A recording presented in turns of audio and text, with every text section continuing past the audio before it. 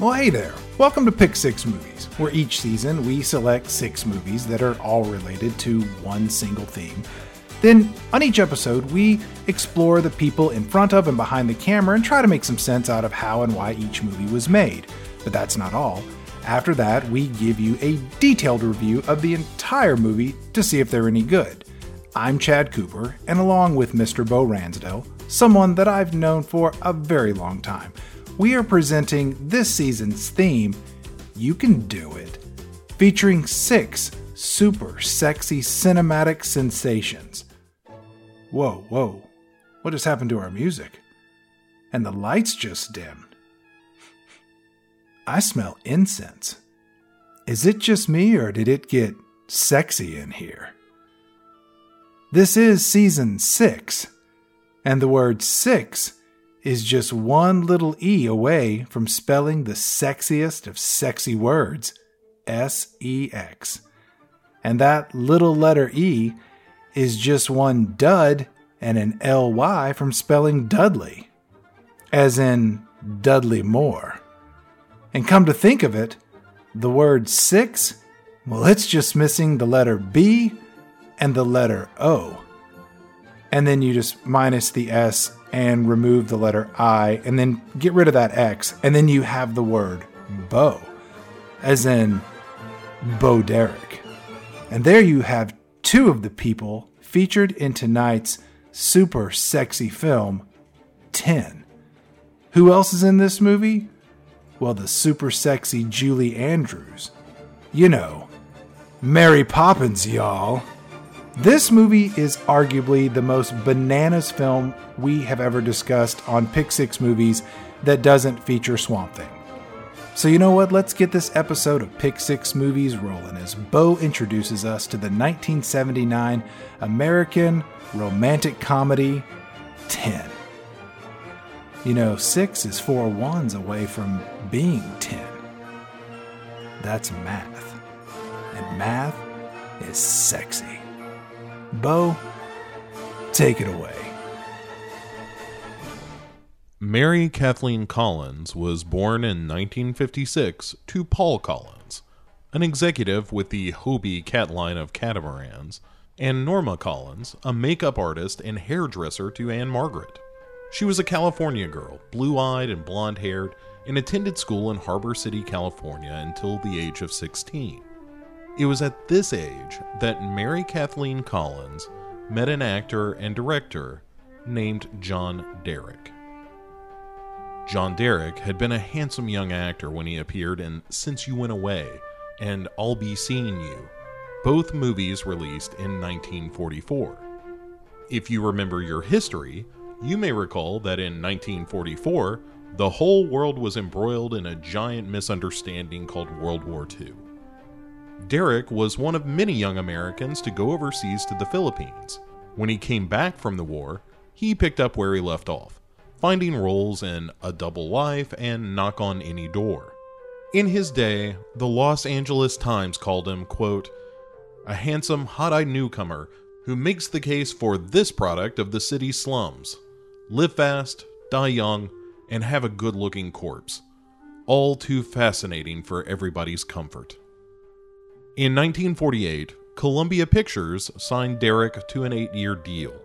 During that time, he was married to his first wife, Patty Bears Aristov, a prima ballerina from Turkey. He never made it to real stardom, but he worked. He had roles in All the King's Men, Rogues of Sherwood Forest as Robin Hood, a war movie called Thunderbirds. He was what we would today call a working actor with glimpses of true notoriety. In 1955, John Derek met Ursula Andress, a 19-year-old Swiss actress who gained fame as the very first Bond girl in Dr. No opposite Sean Connery. Derek was still married to his first wife, but simple marriage bonds can't stop a man who has met his true love. So he walked out on his wife and shacked up with Andress, who he would later marry in 1957. The happy couple worked together on films like A Nightmare in the Sun in 1965, which Derek co-produced. John Derek was eager to transition from acting to something more. In a rare bit of self-awareness, Derek said of his transition, he, quote, was never into it. If they'd given me the greatest role in the world, it wouldn't have helped. I used to go to the directors of my films and say, I'm not an actor, but I'll turn up on time and know my words. In the 13 films I made, I only ever did one take per scene. Directors never went for a second because they knew it'd be no different from the first. End quote. In 1965, Ursula Andress left John Derek for French actor Jean-Paul Belmondo. In fairness, it is a much sexier name than John Derek. Jean-Paul Belmondo. Derek was shattered for what might have been weeks before he fell into a relationship with Linda Evans, who was 23 at the time. Practically an old lady. While John Derek cobbled together some directing work, Linda Evans was a pretty big star in her own right as one of the cast of the very popular Western television drama, The Big Valley. Evans, at Derek's request, scaled back her time on set so she could spend more time with Derek. Oh, she also helped him pay his alimony to his former wife. Class act, John Derek. Yet, love conquers all, and Evans and Derek were thrilled to be in love and together, and they married in 1968. Then, in 1973, Derek lined up a gig to direct a film called Fantasies. It was here that the tale of romantic impresario John Derek and Mary Kathleen Collins intersect. Mary Collins was attending high school in 1973. She was just 16 after all, when she was cast by John Derek for a role in his upcoming film. The movie would be shot in Greece, and John Derek, the love of his life to that point, Linda Evans, and Mary Kathleen Collins, who had recently taken up the nickname Beau, a name I like quite a lot, all traveled to Europe to make the film. During the shooting, John Derek realized that the love of his life was not in fact Linda Evans as he had previously suspected, and, a bit of a shocker to both of them, one presumes, it was instead the now 17-year-old girl in his new movie. What luck! He and Beau, not me, started up an affair during production, and when the film wrapped, Linda Evans returned to the United States while John Derek and Beau, again not me, celebrated their 30-year age difference by not returning to the United States, where John Derek would almost assuredly be charged with statutory rape, what with committing statutory rape and all. Later in life, Beau, not me, would express regret for breaking up a marriage, but let's be honest, she was the least of the problems in this scenario. But John Derek was in love with love, and he and Beau, still not me, waited until she was 18 and married before making their way back to the US. Now known as Beau Derek, Mary Kathleen Collins was set to take Hollywood by storm. Fantasies, the movie John Derek was making with his former and later wife, two different people, would not be released until 1981 because of stinkiness. Beau, I wish this had been me, would star in Orca, the Killer Whale, opposite real deal actor Richard Harris, a movie about an aquatic monster that terrorizes a fishing town that in no way harkens back to the classic film Jaws, which came out only a couple of years before. 1979 would launch Beau Derek into superstardom, at least for a time. It was then that Beau Derek was cast over future stars like Melanie Griffith and Heather Thomas in the role of Ginny in Blake Edwards' latest film, 10. We pause the story of Mary Kathleen Collins now to talk about Blake Edwards. Worth noting, my brother's name is Blake. Mine is Beau. Both names appear in this story, but neither are us. I only say that because he listens to this show. What were we talking about? Oh yeah, Blake Edwards. So Edwards began his career as an actor in the 1940s himself, not unlike John Derek. He described his time in front of the camera as contentious, having spent much of it being directed by some of the greatest directors in film history, Billy Wilder and Otto Preminger among them, and arguing about their direction. He said he, quote, learned a lot from them, but I wasn't a very cooperative actor. I was a spunky, smart-ass kid. Maybe even then I was indicating that I wanted to give, not take, direction. In 1959, he directed his first hit, Operation Petticoat, produced by and starring Cary Grant and Tony Curtis, a movie in which a submarine captain, played by Cary Grant, is all 6s and 7s when his submarine is invaded by ladies. Can you imagine women in the military? Oh, mercy. That led to Breakfast at Tiffany's in 1961, a classic movie I haven't seen. Then Days of Wine and Roses, starring Jack Lemmon as an alcoholic, also not seen, but sounds fun. But besides Breakfast at Tiffany's, Edwards is best known for the Pink Panther films, in which the brilliant comedic actor Peter Sellers portrayed the bumbling Inspector Clouseau.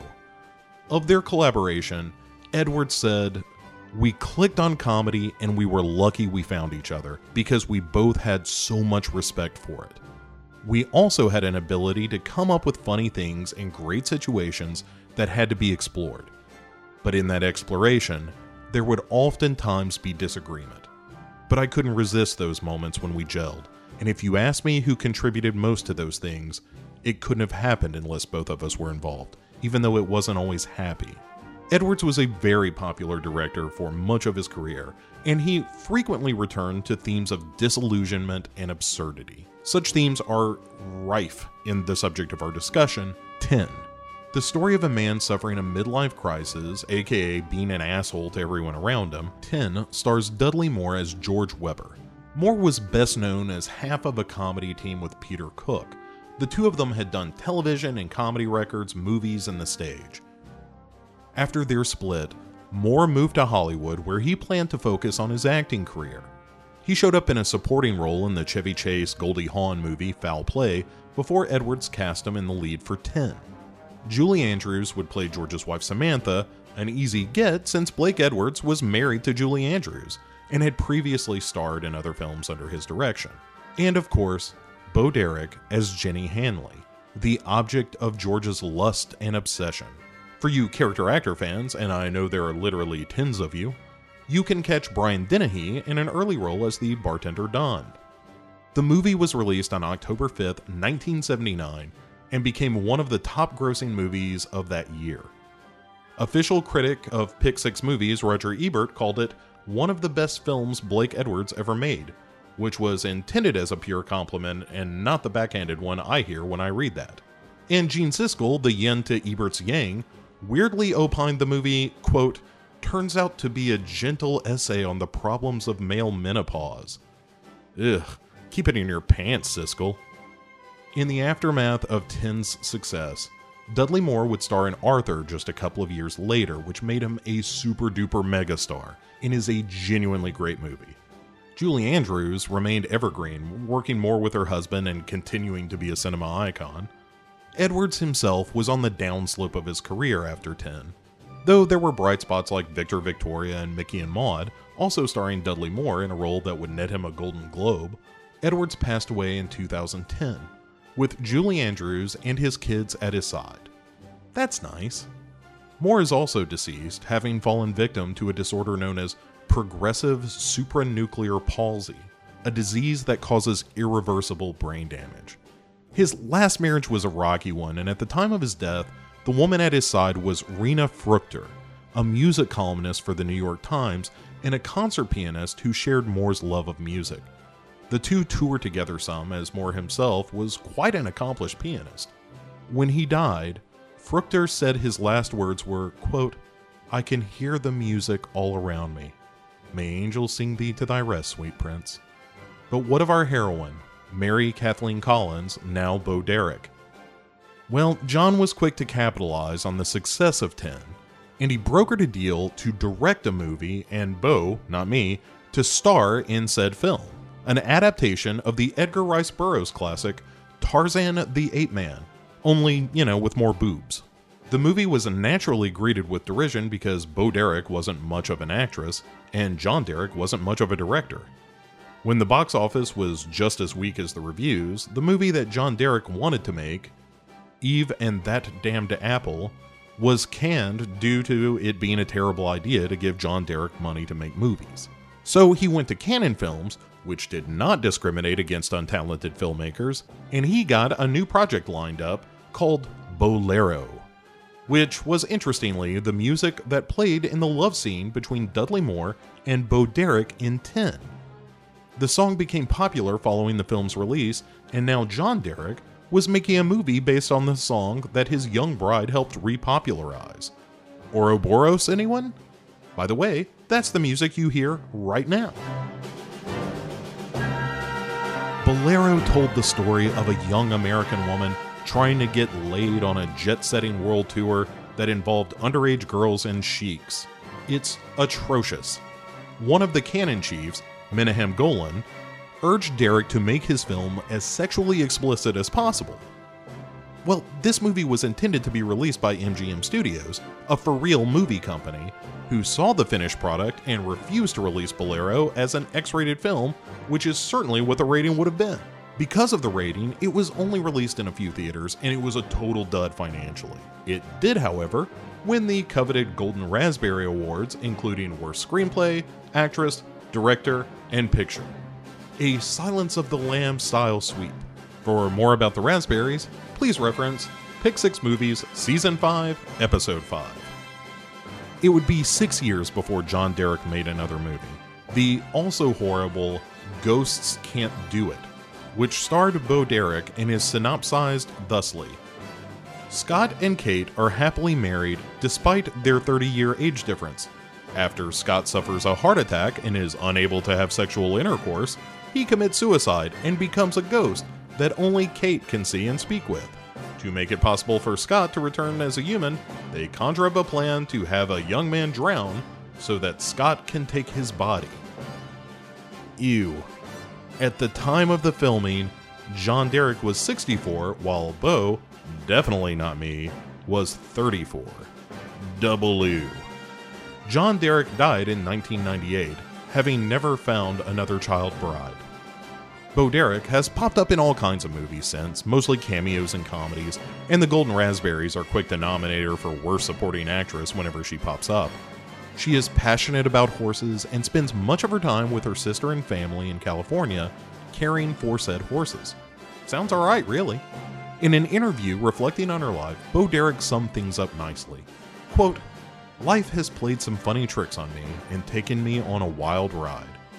How did I ever get into this wonderful mess that is my life?" End quote. How indeed. And how does 10 fare when viewed through a modern lens? Is it truly one of the best movies of 1979? Is it actually funny?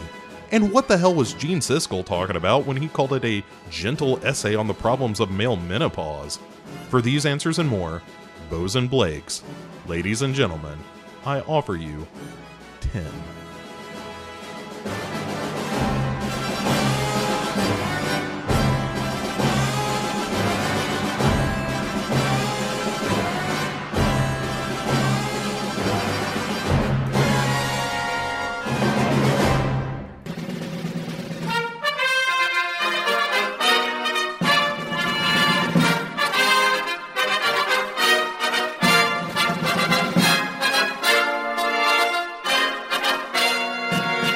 Ladies and gentlemen, welcome back to Pick 6 Movies. This, of course, is episode 2 of season 6.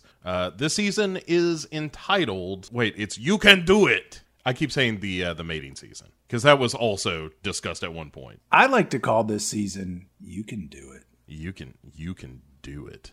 Should the emphasis be on the do? You can do it. I think it's more on the emphasis of like, you can do it. Okay. You can do it. like it's gentle persuasion. It's getting into the realm of being creepy. You can do it. Hey, everybody. Hey. I'm Chad Cooper. Yeah, sorry. Sorry. I got distracted from the introduction, Chad. We're just turning each other on here. It was only a matter of time. This whole show has been a will they, won't they, building up to this moment. So, folks, thank you for joining us. Look, we are talking tonight about the movie 10. If you don't know what this movie is, and the introduction didn't explain it succinctly for you, here's the thing. This movie was a big deal when it came out. Mm-hmm. The shot of Bo Derek running on the beach was iconic at the time.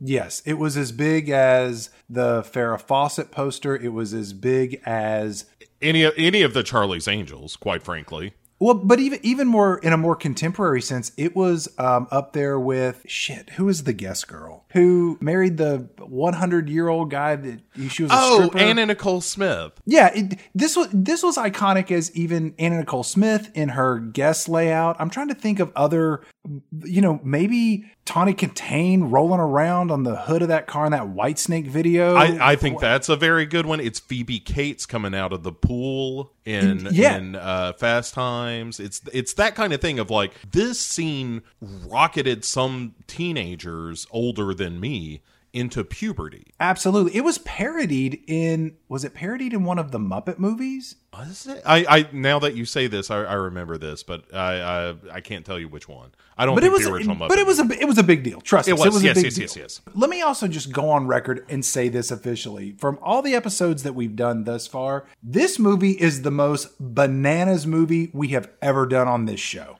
Nothing comes even close to the insanity that we are about to describe.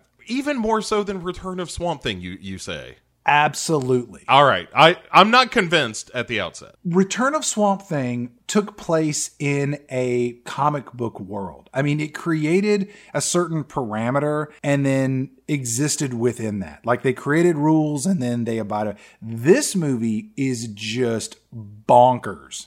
You remember that movie Skin Deep that Blake Edwards did? Mm-hmm. That's real fucking crazy too. And I also want to go just to let everyone know that if I'm being considered for the jury of is this movie good or bad, I think Blake Edwards is an overrated hack. I think he's terrible. I think he's never made a good movie ever. And I'm including Breakfast with Tiffany's and all those Pink Panther movies. I think the Pink Panther movies have some really funny performances by Peter Sellers. But I saw a lot of his movies, and every one of them, they're atrociously bad. They're unfunny.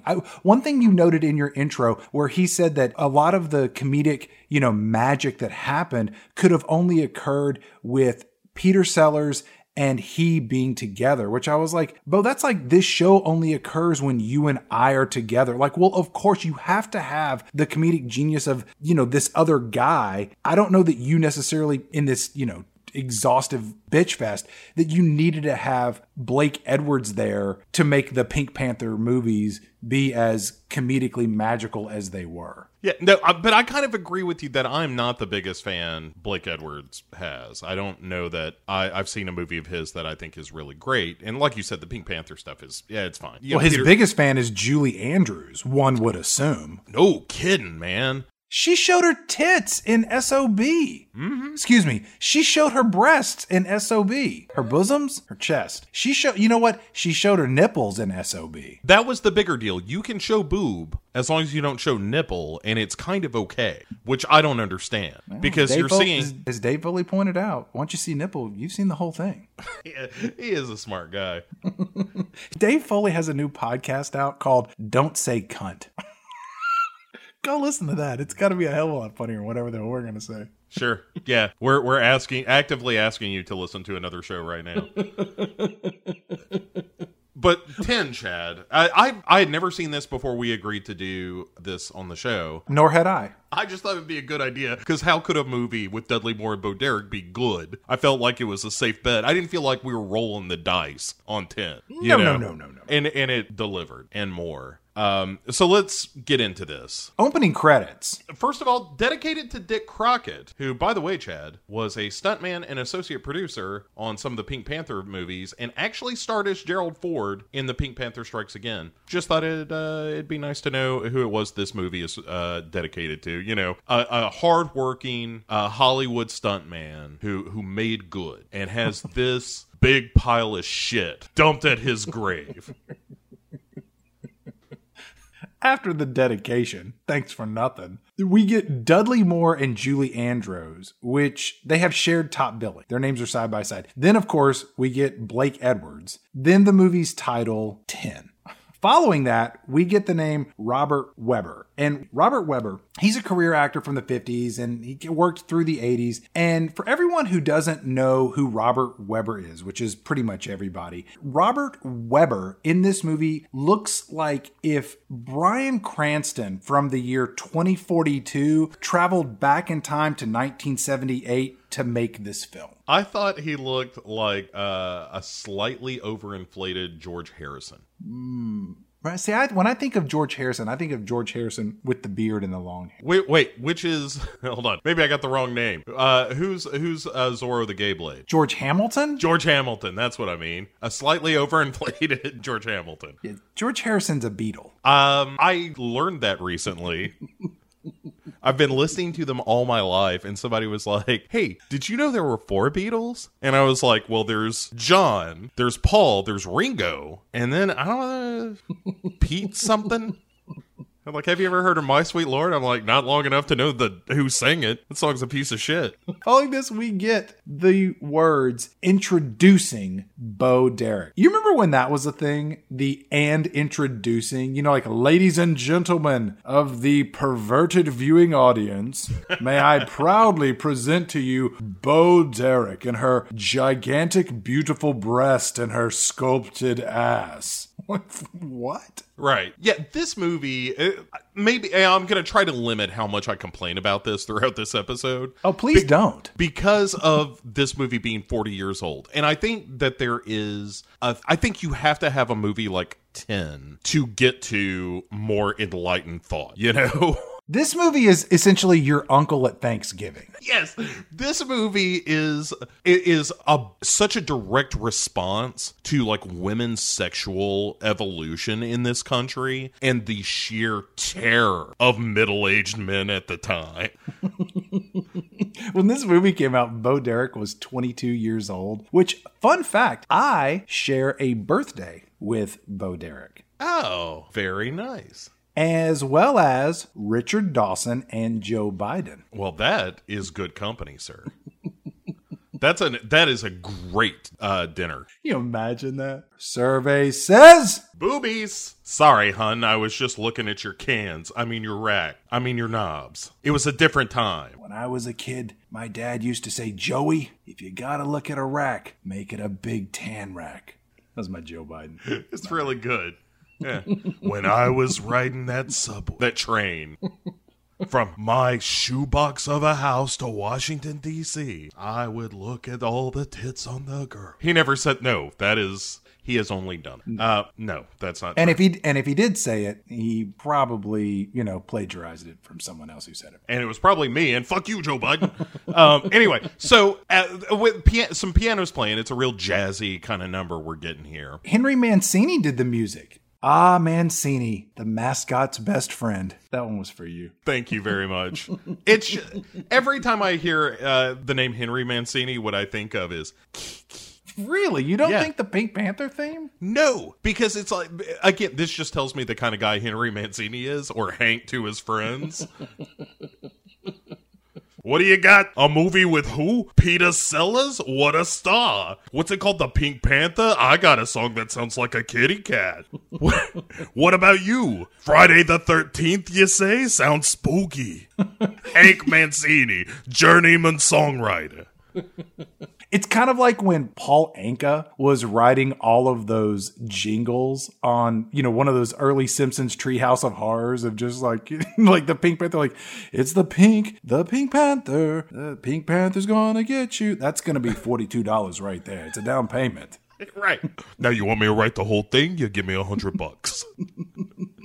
You mentioned that Blake Edwards directed Breakfast at Tiffany's. And you know what? There is only one scene that comes to mind in that film every time the title is spoken. And you know what it is. I've seen the one image of like, I don't even know what the fuck is going on in the scene. I thought it was ripped off from Pretty Woman for about 15 years. It's where Audrey Hepburn is on the left side of the screen and then some dude is beside her and then that's it. Oh, no. I'm talking about Mickey Rooney dressed up as that racist elderly Asian stereotype. Oh, right. Yeah. I forgot that was Breakfast at Tiffany's that was from. Mr. Yaniyoshi. Yeah. So I have seen that. Yeah, and then Peter Sellers pulls this same routine in one of his Clouseau performances where it's like, dress him up as a Chinaman. It'll be hilarious. Right. No, Blake Edwards used the term Orientals a lot. And not to his credit. Again, Blake Edwards is a no-talent hack. I don't know what Julie Andrews ever saw in him. His body of work at best is a rotten pile of barely watchable trash, except for the aforementioned Pink Panther movies. There are a couple of those that are pretty funny. The original, A Shot into the Dark, is funny, which that was written by William Peter Blatty, who also wrote The Exorcist. Didn't he do Murder by Death, or was that someone else? Because that feels like something I saw and thought was funny. You know, it wasn't funny. This movie. And also, you can't do opening credits where it's white text on a black background with quiet piano music. That's a Woody Allen thing. It's the world's shittiest PowerPoint. If you want to put your audience in a trance, play them the front of this movie. So finally, we get an actual movie. Yeah, let's start our movie. We're 10, 15 minutes into this review, and all we're talking about is the opening credits. And so there's a butler with a candle. Hold on. It's a black man. Yeah, this is a 40-year-old movie. There's a lot of shit that's problematic. The only time you're going to see a black butler in a movie these days is if it's a fucking period piece. I was hoping this was the butler, because any other scenario, let's be honest, that's unthinkable. You know, right. And this is a Blake Edwards movie. Hell, anything's possible. We saw Mickey Rooney as a Chinaman. Yeah, and the most stereotypical kind of shit. And that wasn't that long before 10, let's be honest. So the butler shows up with a candle and greets Dudley Moore, and he says that the power's out, but it's not out, Chad. It's a surprise party, and the lights come on, and surprise! Right, no. And then a little dwarf person is surrounded by actual humans in the shot, and it's one of the first reminders in this movie that Dudley Moore is 2.5 feet tall and is in fact a leprechaun. He is weak. Dudley Moore, aside from Burt Reynolds in that first season, I think he's the first actor to star in 2 movies that we have reviewed. Of course, this and The Santa Claus. Mm-hmm. And the star of both, I would... All right, we'll talk about what's the better movie at the end of this, but if there is such a thing in that battle. But Dudley Moore, I genuinely like. Before we started recording tonight, as a matter of fact, I was watching a little bit of Arthur, because I was like, did I forget? Is Dudley Moore not very good? And then I watched a couple of select scenes from Arthur, and it's like, oh no, he can be wildly funny. If he's drunk. Yeah, but it's also the timing. Like, that whole scene with the moose in Arthur is genuinely hysterical, and a lot of it is because of the look that he gives the moose at the end of the scene. And he's just a good comedic actor. And there are moments in this that we'll get to. There are some whiffs of that, I think, in this movie, but it's just too Blake Edwards-y, and it's a bunch of middle-aged man navel-gazing about being able to get hard at 50. It's just a bunch of bullshit. During his birthday party, we find out that Dudley Moore is celebrating the milestone age of 42. And then we cut to Dudley Moore, who's sitting with Julie Andrews, and they're at the piano, and they're singing, and they're playing together. And then my first thought was, is she his wife, girlfriend, sister? We don't know. And in fact, I didn't really know until a full hour into this movie. Yeah, you're going to get it wrong a couple of times. At one point, I was like, oh, they're not married. Is she his sister? Yeah, this movie will juke on you like that. Of just characters are like, who is this? It happens a lot. Like, is that, you know what? We'll save it for later. Because there's a whole lot of moments where you're just like, are they an astronaut? Does she have, like, what is going on? Yeah. So here's one of the weirder things that happens in this scene to kind of set the stage for this movie being like this collection of weird decisions. So they roll this cake in, and everyone's singing happy birthday. And then he sings at the end of the, happy birthday to you. And he goes, to me, and sings really loudly, and then drops to his knees like he's in the finale of Jesus Christ Superstar or something. And then blows out the cake, and it's just kind of weird. Did you see that video of Mitt Romney blowing out his birthday candles? I did not. I heard it was odd. It is odd. They bring in a birthday cake for him, and he's like, oh, golly geez, this is great. This is really, really great. I don't eat sugar or caffeine or milk or dairy or food, but I understand it's the custom of Earthlings to blow out fire on the days that celebrate their birth. So I'll do that. And he reaches out to the cake, and rather than blow them out the way every normal human being has ever done in the history of ever, Mitt Romney reaches out onto the cake and picks up each candle individually and blows them out one by one. Oh, wow. That's really strange. He was almost president. Yeah. Could you imagine having such a weird individual in the White House? It would be fantastic, wouldn't it? Right. What a horrible age we have come to. Where it's where that is like the best case scenario. Like, I wish upon a star we'd had a president who was involved in a religion that didn't allow black people way back in 1986. In our movie, Dudley Moore is all adrift in life, and as the party's winding down, he and Julie Andrews, they're sitting around and they're sort of, chit-chatting as guests one by one, wander out. And Dudley Moore tells Julie Andrews, hey, never throw me a surprise party ever again. To which Julie Andrews says, you're welcome, because Dudley Moore is ungrateful and he's kind of an asshole in this whole movie. Yeah, this is, speaking of Burt Reynolds... If it had not been, if you had cast Burt Reynolds in this film, the only reason I think he wasn't in this is because he was like, I'm just trying to lose the asshole. And this movie is in his wheelhouse. This is his character from the end, only trying to get laid all the time. Yeah, this is his character from everything in this film. It's from that genre of the hyper macho man pretending to be sensitive and aware of women's needs but completely missing the mark. Right. It's getting it totally wrong. Like, this is Blake Edwards' midlife crisis, I'm sure, of making this movie and addressing these feelings that he has. It's like, without a doubt. It's like, dude, you're so terrible. You're a bad person. I've never had anyone throw me a surprise birthday party. And just for the record, I've made it clear to anyone in my life that would do such a thing that I truly would prefer a swift kick in the nuts over a surprise birthday party. I don't like surprises. I don't much care for parties. Putting them together really makes the alternative of a foot to the dick a true potential alternative. I'm not going to say that, but that's just because I have large balls. But... It's not a brag, it's just a fact.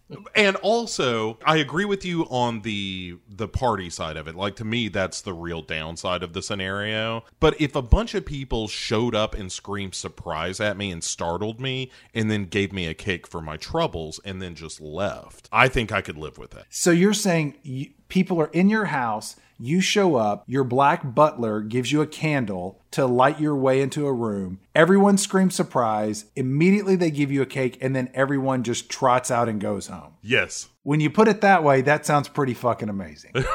Right? It's all the chit-chat and small talk I don't want any part of. Get out! Right! So, how old are you? How about you get the fuck out of here? I got a cake to eat. And I can't do it with you watching, because it's going to be embarrassing. Dudley Moore goes to the bar to get more drunk. And here we get to meet Robert Webber, who...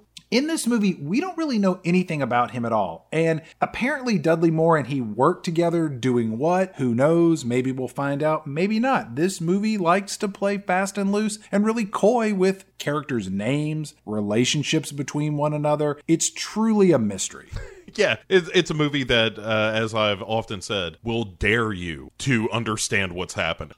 Let's get to the next day. Yeah, so they're on the beach where Dudley Moore is just kind of watching people run and talk on the beach while he's playing piano. And it's this beautiful house, and his black butler shows up again to bring him drinks, and then his buddy Hugh is lounging out on their patio, and it turns out that he's a... Wait, is Hugh Robert Webber? Yes, sorry. I didn't pay attention to names in this one. I just got the actors. I had to do research and shit. Don't worry about it.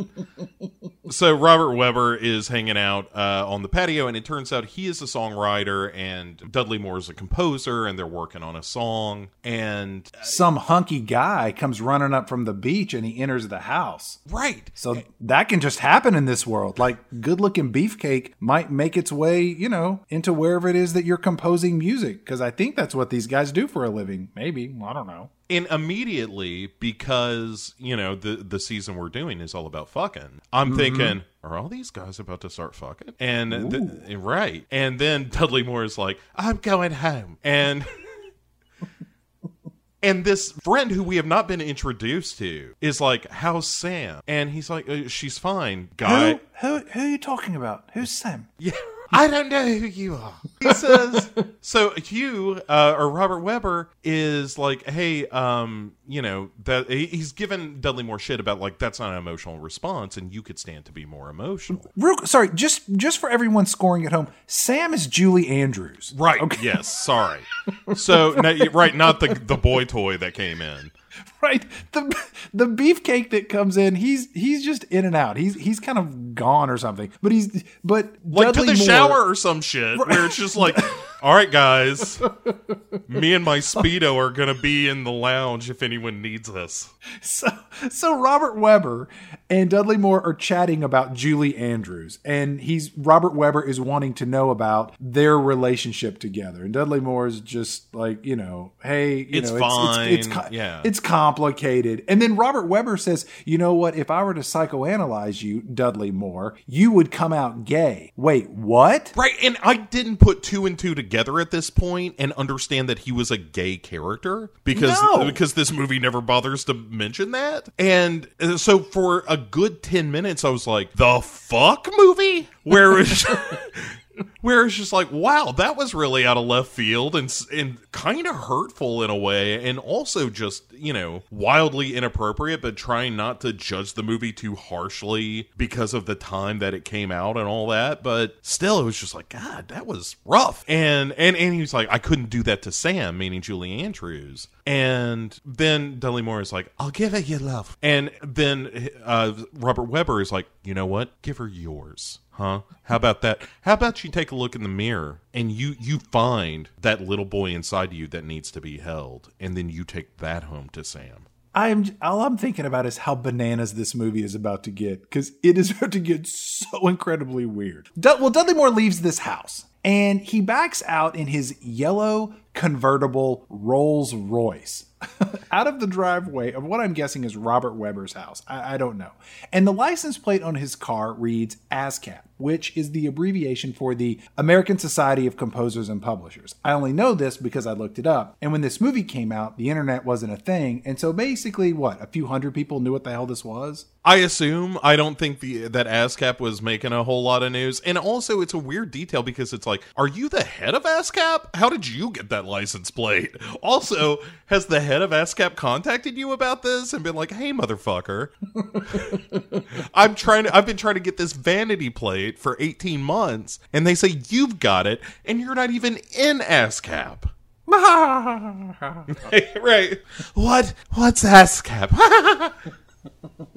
Yeah. Dudley Moore drives off. He kicks in an 8-track tape of Julie Andrews, his girlfriend or maybe wife or sister or aunt or manager or lawyer. Maybe she's his accountant. We don't know. Yeah. But we hear Julie Andrews singing, and she belts out this song that Karen Carpenter should have covered this. You know what I mean? It's Dudley Moore, syrupy as shit. It does, it's one of those songs that has a weird pop beat underneath it when it should be just a ballad. And it's, it's trying to be the title song of 10. But it is this grotesque anthem that excuses the misogynistic behavior of Dudley Moore's character throughout the film. The lyrics, I know because I looked them up. They're bad, yeah. The lyrics are, he's no more than a man, nothing special you'd run to see. He's a child, to be sure, at times insecure, but he pleases me. He's a man, nothing more, sort of clumsy and absent of mind. Not the kind of beau I dreamed of long ago that I would find. It's just like,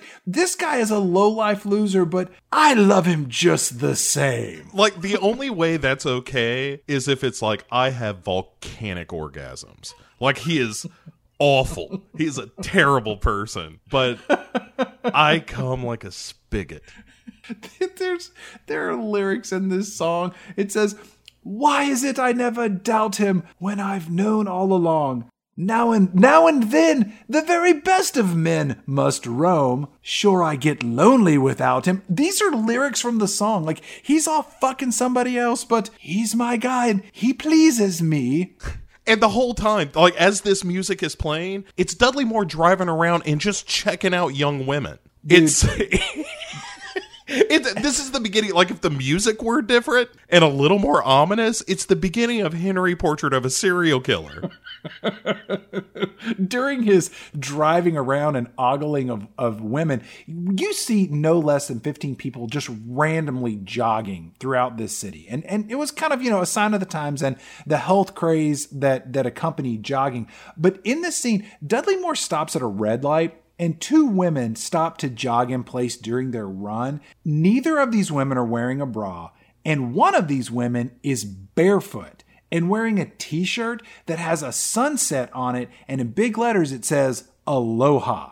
The only way that this scene makes sense is if these two women, who are running down a major traffic thoroughfare, as they are, it would be if there was a guy like 20 paces behind him with a knife wanting the money that he's due for the weed they stole.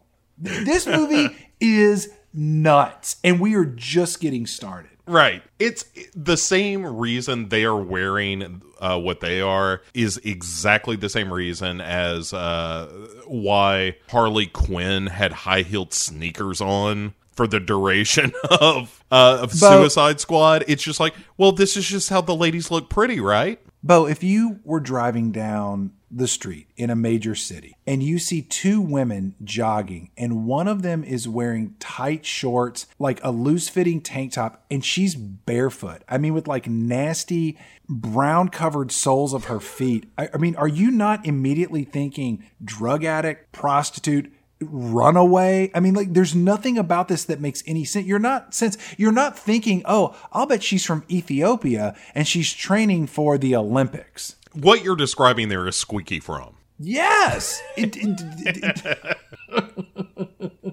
As Dudley Moore's getting his daily musical affirmation for what a horrible human being he is. Do you think she recorded it for him and put it on the shittiest audio format of all time? I think he wrote it for her, then she recorded it for him so that he could drive to wherever he's going every day and be like, oh yeah, this is great. This is exactly the kind of thing. You and I wrote this song that makes me feel good. Would you sing it to me? As he's sitting at a red light, a second black Rolls Royce pulls up, and sitting in the back seat is who? Bo Derek, and she is wearing a wedding dress. And Dudley Moore looks over and sees Bo Derek at this red light or stop sign for maybe 3 seconds? If it is that. It's not very long. Right, and he immediately just goes from 6 to midnight, and it's like, I don't know who that was, but I've got to fuck her. Yes. And thereby setting in motion the arc of this film. All based on a guy like, how do I trick her into fucking me? And he speeds off and chases this black Rolls Royce to a church where Bo Derek is marrying Flash Gordon. Or as he's known by his lawyer, Sam Jones. But everybody else in the world knows him as Flash Gordon. Sam Jones played Sam Jones in that Talking Teddy Bear movie, Ted. Did you see it? I did see that. That movie made me laugh, and it's a lot more than this movie did. Oh, sure. So Dudley Moore, because he is so horned up to get a glimpse of Bo Derek in her fucking wedding gown, because that's what does it for him, I guess, is virginal brides. And he is driving in the wrong lane so that he can get this view of her, and crashes headfirst into a car, which is, it turns out, a police cruiser. Mm-hmm. And then they let him go with just a ticket, even though his license is expired and he has no registration. Well, he's a white guy, Chad. It's what's he going to get up to? Also, he's only, 2'8". So it's like, what's the worst he's going to do? Like stab you with a little needle? But so the cop, notably, is named Bill Lucking is the actor's name. He was also an actor in Erin Brockovich and Sons of Anarchy and a bunch of other stuff. Most notably, though, the Keep the Home Fries Burning episode of Murder, She Wrote, in which he portrayed Bo Dixon. Interesting. Or not.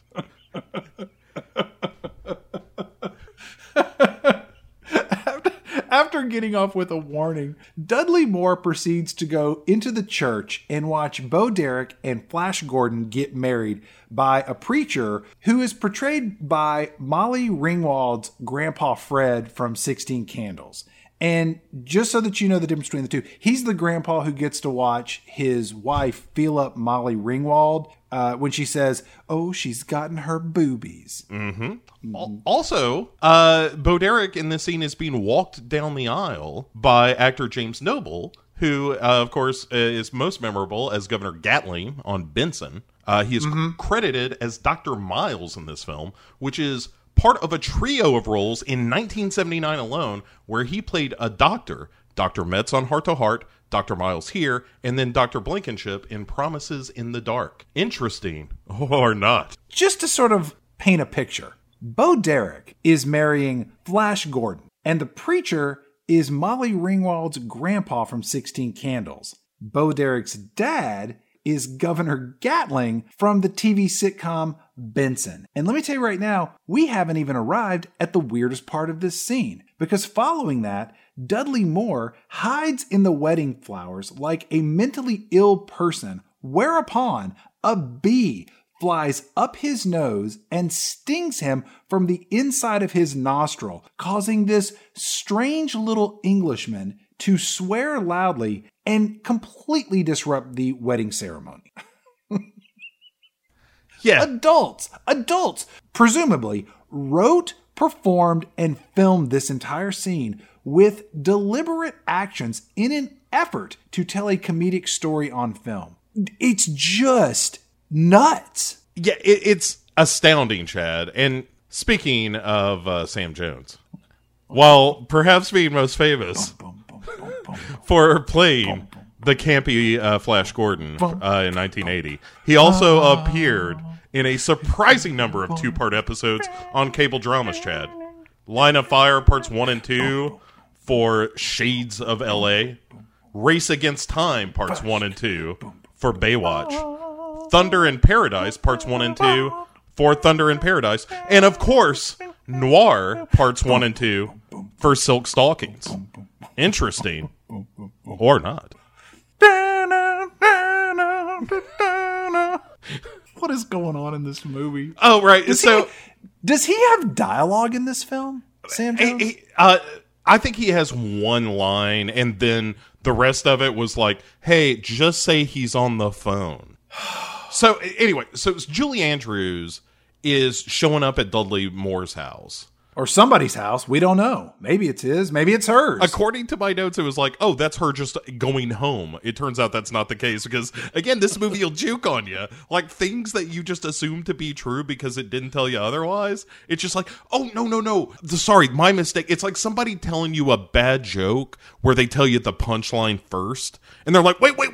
Let me go back for a second. Okay, did I tell you that there was a priest? No, you didn't. Oh, okay, so there's a priest, and by the way, Sam is actually not a pop star, as you might have thought with the 8-track. She's actually, I don't know, on tour in some stage show or something. Don't worry about it. Also, they're not married. They're just friends or something. And, it's just, fuck you, movie. She walks into this house.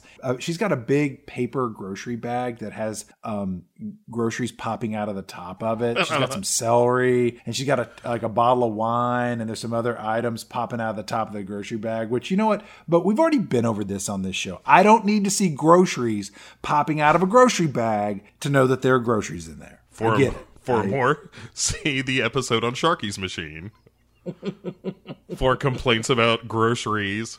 And if you're indexing the series as a whole, you might want to cross-reference baguettes. Julie Andrews comes inside, and Dudley Moore, he immediately, to his credit, says that a bee, well, here he starts lying. He says a bee flew into his car and stung him on his nose, and that's why he has this giant red growth, the size of a second nose, on the side of his normal elfin nose. And then he says that he crashed his Rolls Royce into a police car. So he's not 100% a liar. He's like 98% a liar. Right. He's like the devil, Chad. There's just enough truth in his lies to make it sound believable. He left out the part about stalking a strange woman into a church to watch her marry Flash Gordon. Yeah, you would think that would be the first thing. You'd be like, you're never going to believe who I saw today. I saw Flash Gordon. And also, let me tell you how I saw him. So there is a joke here I actually like where she says, well, have you taken anything for your nose? And he says, I took 4 of your birth control pills. And she says, you need to take an antihistamine. And he says, I don't like those. They make me pregnant. It's a very silly joke, but I liked it. And it was a reminder that, like, oh, Dudley Moore can be funny. If there's a joke that actually works, he'll make it land. So they're eating dinner at their house, somebody else's house. Did they break into a neighbor's? Nobody knows. Maybe they're at a restaurant. We don't know. But where they are is they're outside on a patio overlooking the city. I'm guessing it's Los Angeles. We never really know. And they live up on this hillside. And Dudley Moore is sitting there kind of preoccupied with his thinking. I'm assuming, you know, he's wondering if Bo Derek and Flash Gordon are having sex, which, by the way, they are. Or at least in my version of this. We don't really ever see that happen. And then, again, we still don't know if Julie Andrews, what her relationship is with this man. They've yet to explain that to us as the audience. Right. I assumed they were married at this point. I thought that at one point. I went through all of those. I went through wife, girlfriend, sister, business partner, like therapist. I was like, I don't know who this person is. So she tells him, though, she's been getting strange vibes from him all night. And he says something about like how the drugs that he's taken for his nose are probably affecting him. And she says, well, the bee sting was close to your frontal lobe, which sounds not like a joke, but also not true that would affect you. But if it went really, no, you're right. It doesn't work out. I guess it's closer than if he got stung on his stomach. It's closer to his frontal lobe. How weird is it in this movie to see Julie Andrews in leather pants? It's not bad. It's just weird. Is it more weird to see her in leather pants or to see her give the finger to, you know what, we'll get to that. I think that was justified. I'm calling that like no jury would convict her on bad behavior for that bird. So let's take 3 steps back and then we'll take 4 steps forward. Yes. So what we're talking about here is that Dudley Moore is all preoccupied, so he gets up and walks over and peeks into a telescope that he has set up on this patio deck, and he looks over at his neighbor's house. And his neighbor, who is played by Don Calfa. Calfa was in Night of the Living Dead. Return of the Living Dead. All subsequent sequels. He was the hitman in Weekend at Bernie's, again, if you're a big Calfa fan. But in this movie, we meet him, and he appears to be wearing like a woman's robe, and he is playing billiards with a topless female. And in the kind of way that you can only be topless in a movie from 1978 to 1986. It is completely gratuitous and wholly unnecessary. Right. And he's wearing a kind of a kimono situation. Yeah. And it's one of those things, like you said, you only see it in movies of this era where it's just like, I don't know, my boobs fell out and then I just left them. Hey, sweetheart, it's your shot on the pool table. And this woman bends over to take a shot, you know, at her turn of playing billiards. And this neighbor just opens his robe and starts having sex with this woman from behind. It is the most casual doggy style maneuver I have ever seen. It's from a present day perspective, it's really shocking. In fact, it's the kind of behavior that only exists in pornography. It does not exist in present day cinema. Like, you would not pay your $8-10 to go see a movie and see something like this happen. Right. To see somebody get it in this position, the preceding scene has to be like them kind of smacking each other a little bit. Like, you like it a little dirty, don't you? You know, like, this is what 50 Shades of Grey should have been. It's not like that at all. But wait, this is just the first foray into what this neighbor is up to. We're going to come back to this repeatedly throughout. He is a problematic bachelor, Chad. He is a gentleman of what you might call a sensualist, I would imagine. I would prefer the term rapist, but you know he's what? Got a lot of cocaine. A lot. A lot. Like, however much you think it is when you hear I've got a lot of cocaine, it's a bunch more. I envision there being a wardrobe in one of his bedrooms that when you walk inside and close the doors, it takes you to a magical land that you first think is snow, and it's just cocaine. Yeah, it's called Cocarnia. And you just fill your pockets and your mouth and your shoes and whatever else you want, and you bring it out and just share it with others. And it's like, there's so much more in there for you. Mr. Toot Snoot comes prancing along. Hey there, buddy, you want to open a restaurant? Would you like some Tokish delight? Oh, yeah. All the trees are rolled up 20s. You ice skate on mirrors of cocaine. What a magical world of Jerry Bruckheimer Productions it must be. After Dudley Moore watches this dude sexually assault his girlfriend, and it's just like, he's really got it. I really like the cut of his jib. If only I had a reason to go to his house. I should ignore Julie Andrews. What a skank. I mean, she makes me sick.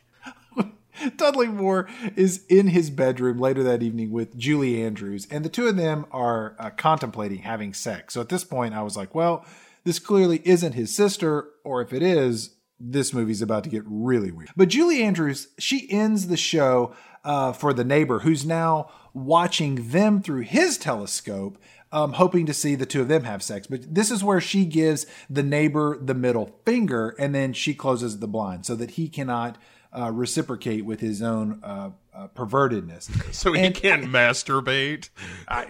One would assume. I never thought that I would see Mary Poppins give someone the finger. As I noted earlier, I didn't expect to see her topless in a movie either. And when I saw that as a teenager, it was shocking. Like, whoa, what is going on here? Yeah, I got to tell you, I don't know if I've ever seen Mary Poppins all the way through. Really? Yeah. Well, you know what? That's on you. You know what I have seen all the way through?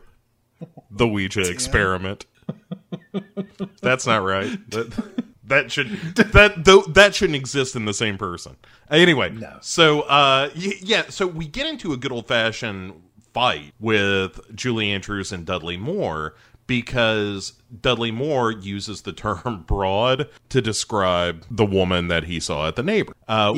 This conversation between the two of them belongs in Neil Simon's trash can. It is.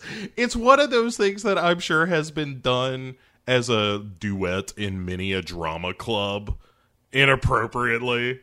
It is straight out of Barefoot in the Park. I mean, it really feels like it's trying to be clever and charming and funny with this, playful, rapid fire back and forth about who you would call a dame versus a woman versus a broad. And it's just insufferable. That is the word that leaps to mind, yes. And it culminates in a real Blake Edwards zinger, TM, where she says, you should take losing like a man.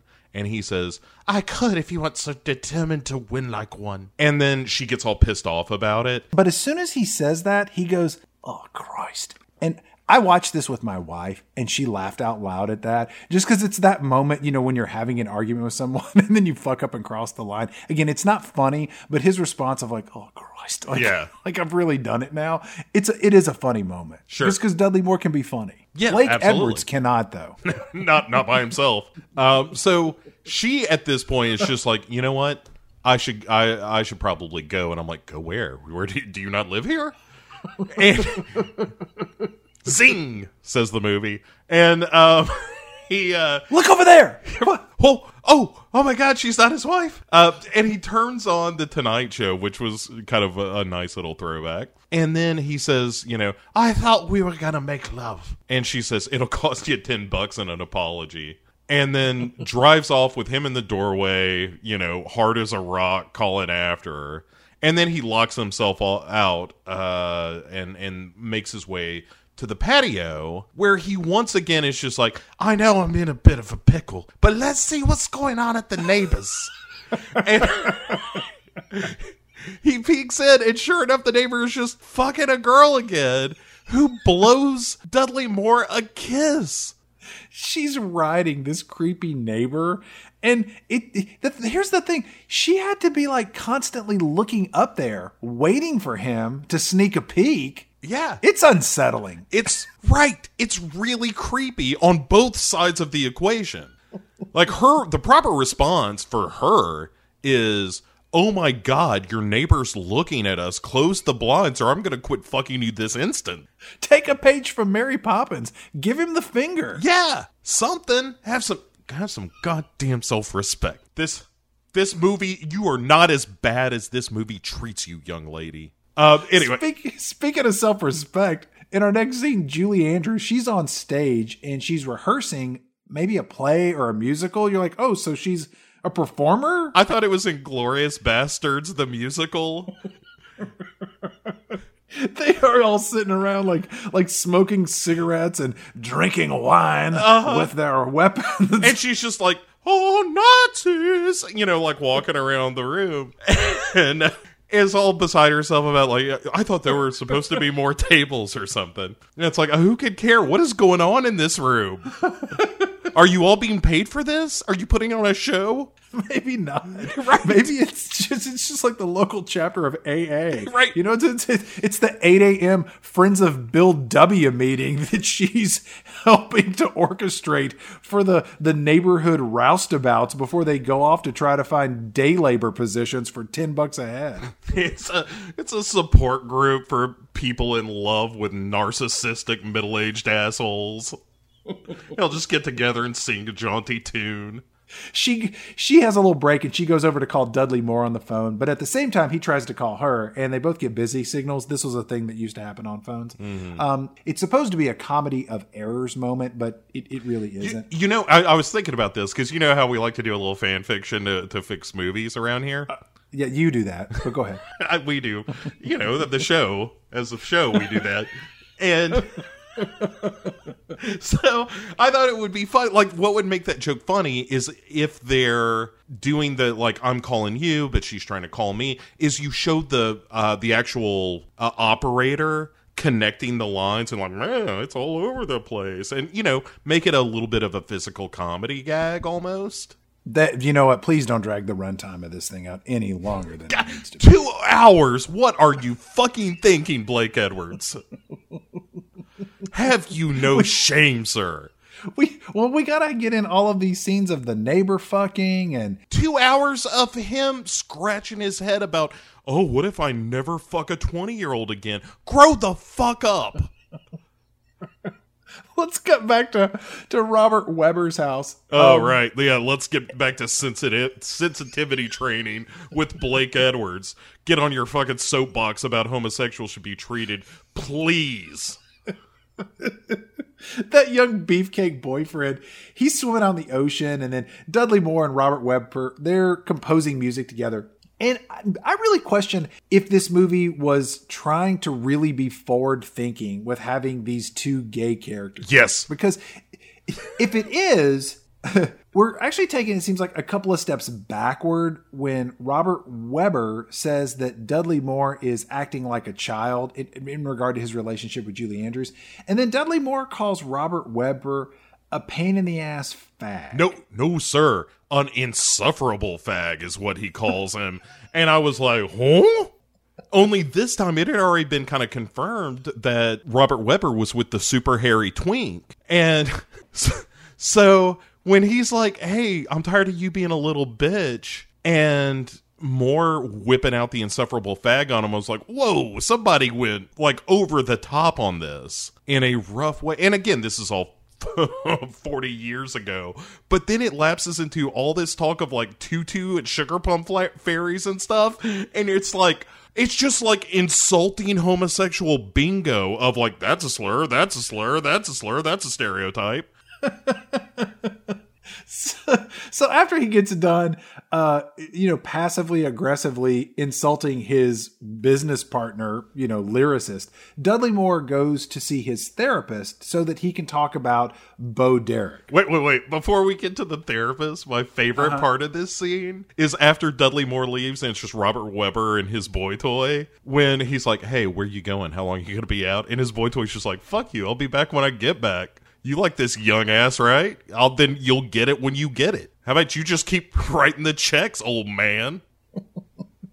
Yeah, but again, I'm really going to give this movie way too much credit. At the end of the film, sort of dealing with an older man chasing after a younger lover and how, their relationship, not just because they're a gay couple, but just as a reflection of generational love affairs and how their love affair falls apart.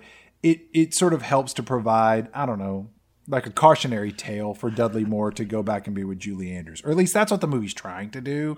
It doesn't really work, but you kind of get that. Or I guess making the point of like, well, it happens to every man of this age. It doesn't matter what you're putting your dick in. You just want to put it into a younger one. I guess. I mean, if I were doing a college paper, that would be my thesis. Blake Edwards says, with the film 10, all older men want to get it wet, but not in someone of their own age. Oh, no. Much younger, says Blake Edwards. That's where sexy time is. Dudley Moore goes to his therapist, and he's talking about Bo Derek here. And Dudley Moore's therapist asks him, how would you rate her on a scale of 1 to 10? And Dudley Moore says, oh, she's an 11. Why isn't she a 10? The name of the movie is 10. Right, and it's the only time, like, I thought him rating women was going to be a thing, and it's not ever. Like, you're right. It's frustrating how dumb this movie is over and over again. Dudley Moore's therapist is played by a black actor named John Hancock, who famously played Doc Brown in The Sting Part 2. Yeah, I looked him up. I couldn't find anything interesting. Sorry. Dudley Moore's just talking about Bo Derek and how much he has the hots for her with this therapist. And he also talks about how much he resents his gay partner's life of, as he puts it, faggotry. What? Bingo. That did it. Got it diagonal. And the free play was Sugar Plum Fairies, by the way. His therapist tells Dudley Moore that he may be fixated on Bo Derek because she's younger and he's older, and that Dudley Moore may even be fantasizing that Bo Derek is a virgin. Which, first off, what in the hell is that all about? I have never understood the desired appeal of a virgin as a sexual, object, whether it's in, certain cultures or religion or literature. Because in my opinion, if I ever had to get like a tooth pulled by a dentist, I don't want to go somebody that had never pulled a tooth before. I want to go to somebody who's pulled hundreds of teeth so that they know what they're doing. Yeah, I don't disagree with you at all. I've always thought that stereotype of being the virginal, coy, chaste sort of young woman.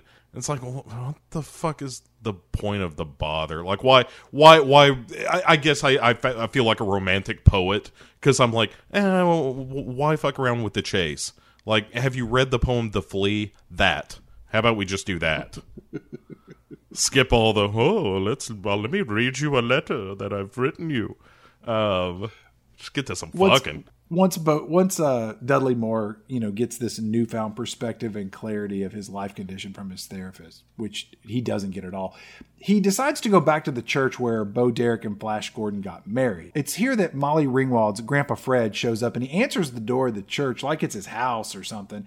And Reverend Grandpa Fred, he immediately recognizes Dudley Moore as whatever his character's name is. And he's like, hey, you're that famous songwriter. So now we've learned that Dudley Moore is a somewhat famous musical composer. Finally, we understand what our main character does for a living. It's pretty exciting. During the scene, Reverend Grandpa Fred, he plays Dudley Moore a song that he's written on this tiny church organ because Reverend Grandpa Fred, he's a songwriter too. And Dudley Moore just sits in the corner and laughs at this old man as he's playing and singing. Dudley Moore is a real asshole in this movie. Well, and his whole reason for being here is to get some info out of this guy so he can continue his crazy pursuit of this woman he wants to fuck. And also, a quick note about the priest here, that is played by veteran actor Max Showalter, who did a lot of television, appeared 6 different times, Chad, on Perry Mason alone, including 3 times as his pseudonym, Casey Adams. Now that's a lot of murder. Sorry, I lapsed into E! Entertainment Television there for a second. All of this doesn't even begin to tap into the weirdness of this scene. Because while he's singing and playing, there is a gigantic black and white Great Dane sitting on the floor of this rectory. Again, not the weirdest part of this scene. Because at this point, famed character actress Nedra Volz comes walking in, hunchbacked, carrying a tea set on a tray. Now, Nedra Volz played Adelaide. She was the second housekeeper of the Drummonds on Different Strokes, sandwiched between Mrs. Garrett and Pearl. In this scene, she looks to be about 187 years old.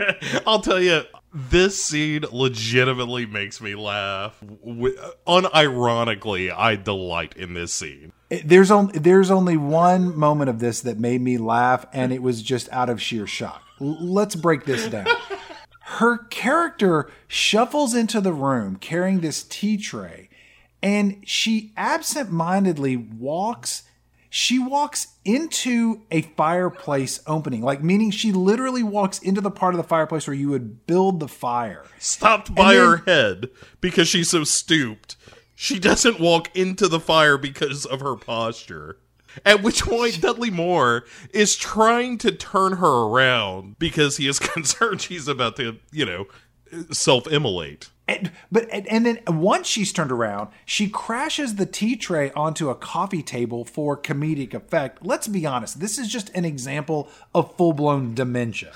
It is, but I am laughing my ass off already. None of this is the weirdest part of this scene.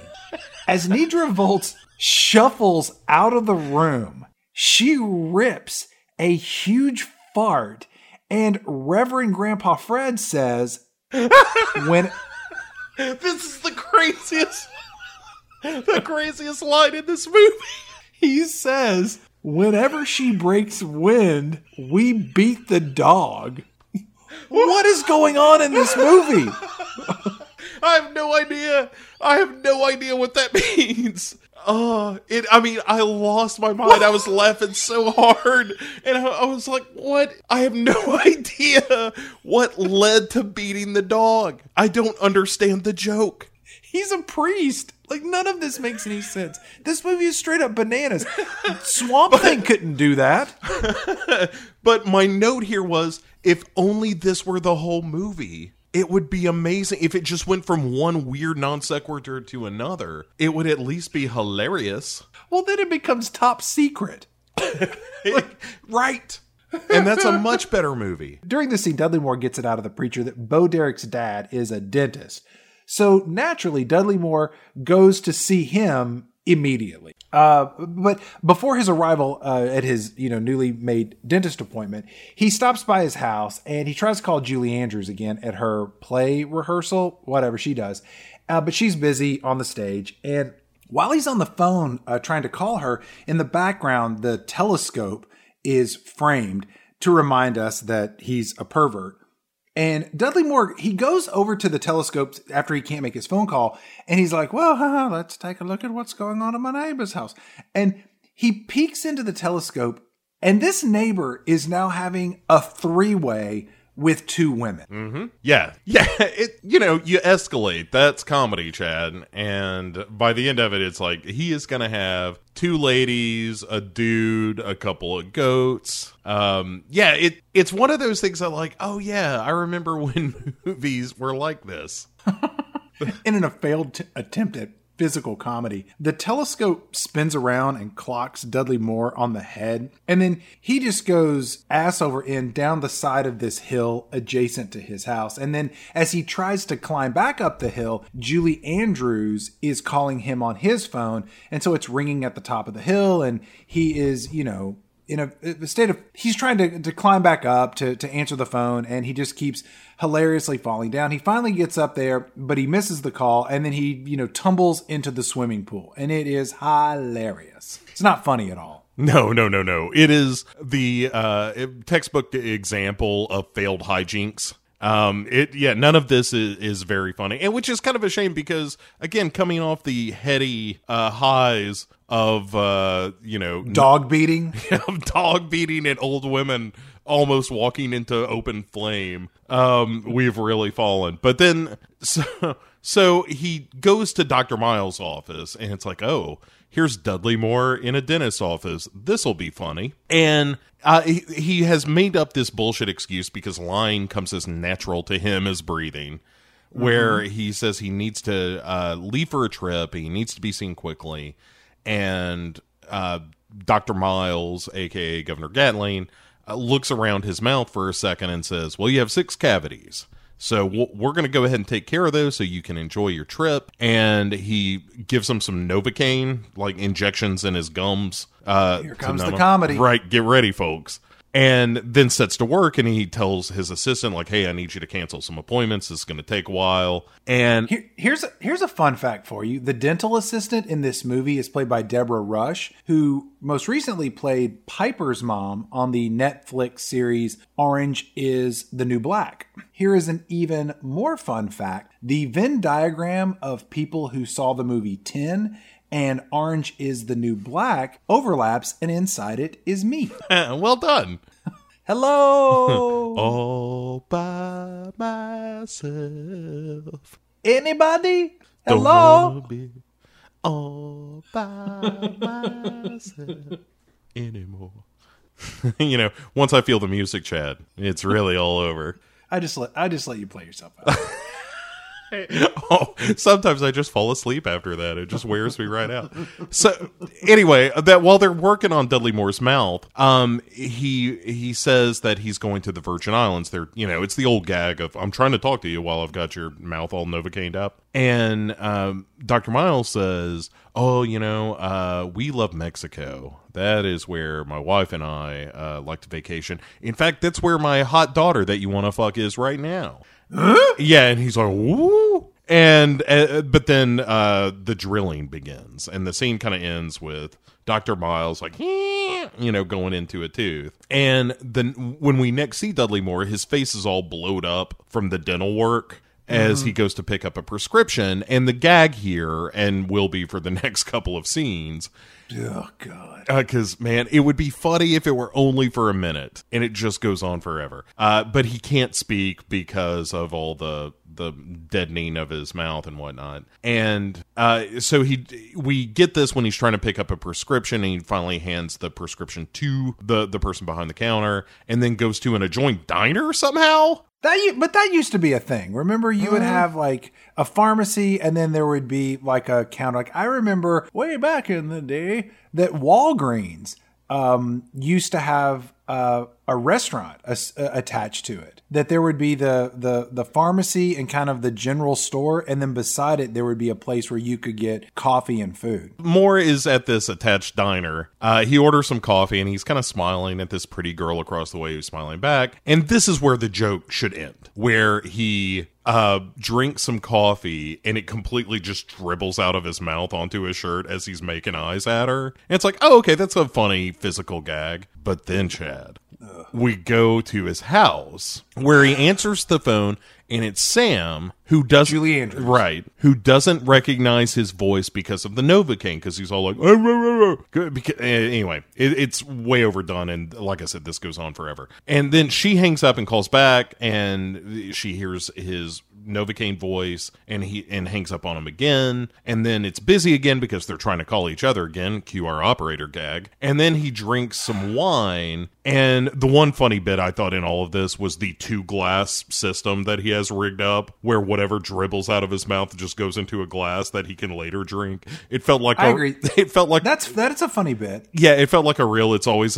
Sunny in Philadelphia kind of move. I just think that's a move that Dudley Moore practiced, after he came home from the dentist in real life. Probably. Like, Look, like, let me show you how I do this. It's like, well, he's got a lot of great ideas. I'm not saying that Dudley Moore doesn't have great ideas. He clearly does. It's interesting because there was a big rumor, especially in the 80s when his condition was starting to worsen. Where you mean alcoholism? No.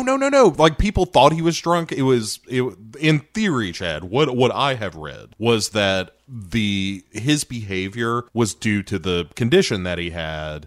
And made it look like he was drunk, and everyone thought he was, and he wasn't. He just had this frontal lobe, whatever. Can I tell people that that's what's wrong with me? Yeah, I think you need a diagnosis from an honest-to-goodness doctor and not your uncle. Oh, shit. Yeah. Okay. The official paperwork can't read, some guy said, I got something wrong with my head brain. He's got Dudley Moore disease. I got the DMS, the Dudley Moore syndrome. Not to be confused with DMX, who was just going to give it to you. It also didn't help that in the majority of his most popular films, he was constantly drunk. Right. The best movie he ever did, he was totally drunk in. Yes. It's a good movie. And so, but he takes a pain pill that was prescribed to him. And then it's another, like, she calls back and then he hangs up on her this time. And then Julie Andrews calls the police. And then she tells her son, ? Yeah, she's got a teenage son? When did this kid show up? Right, all of a sudden there's a kid. And she's like, I'll be right back, person that we've never talked to before. And you're like, whoa. Before you leave, can you just address him by name and role? Like, I need a playbill for this fucking movie. Dudley Moore heads back out on the patio deck, and he's all jacked up on Novocaine and booze and pain pills. So naturally, what does he do? Let's have a little peekaloo in the old sexoscope. He sees his neighbor, and he's having a party where multiple women are walking around nude. Some of them are wearing like crotchless leather outfits.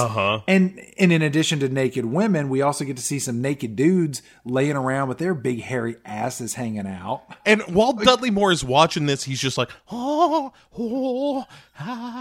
like he is into it.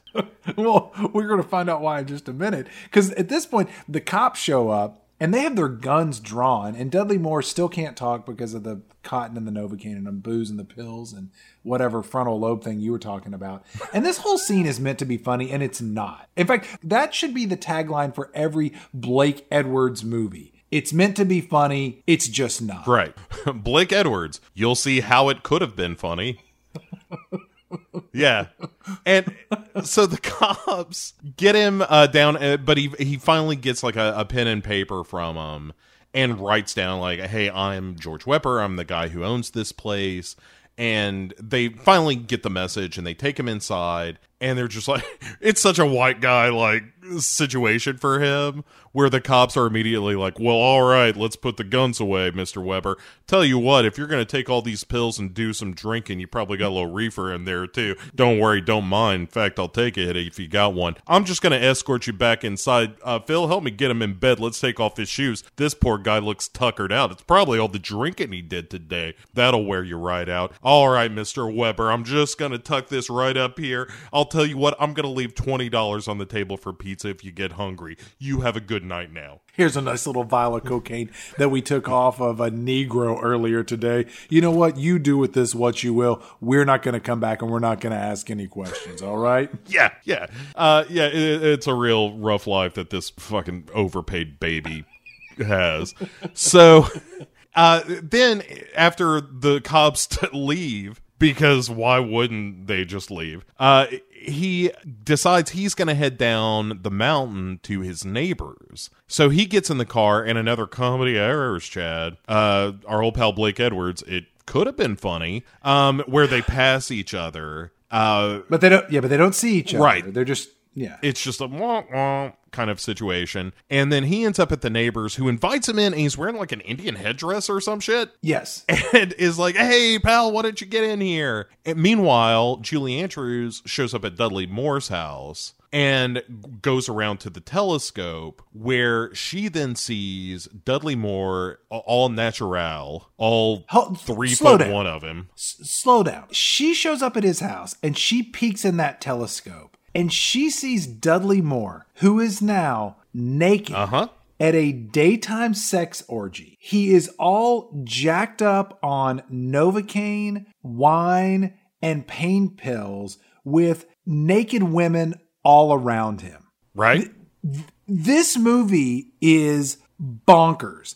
To make it even more bonkers, Dudley Moore is like, hey, this is crazy. That's the telescope you watch me jack off and fuck women through. What if I look through your telescope? And then he peeks in it and he sees Julie Andrews staring back at him and he's like, oh, gripes. Yeah, it's a real Looney Tunes. Like, whoo! That's my wife, girlfriend, business partner, sister, aunt, cousin. Also, I think she's my boss. I'm not sure how. Who's got my knickers in my pants? I got to get out of here.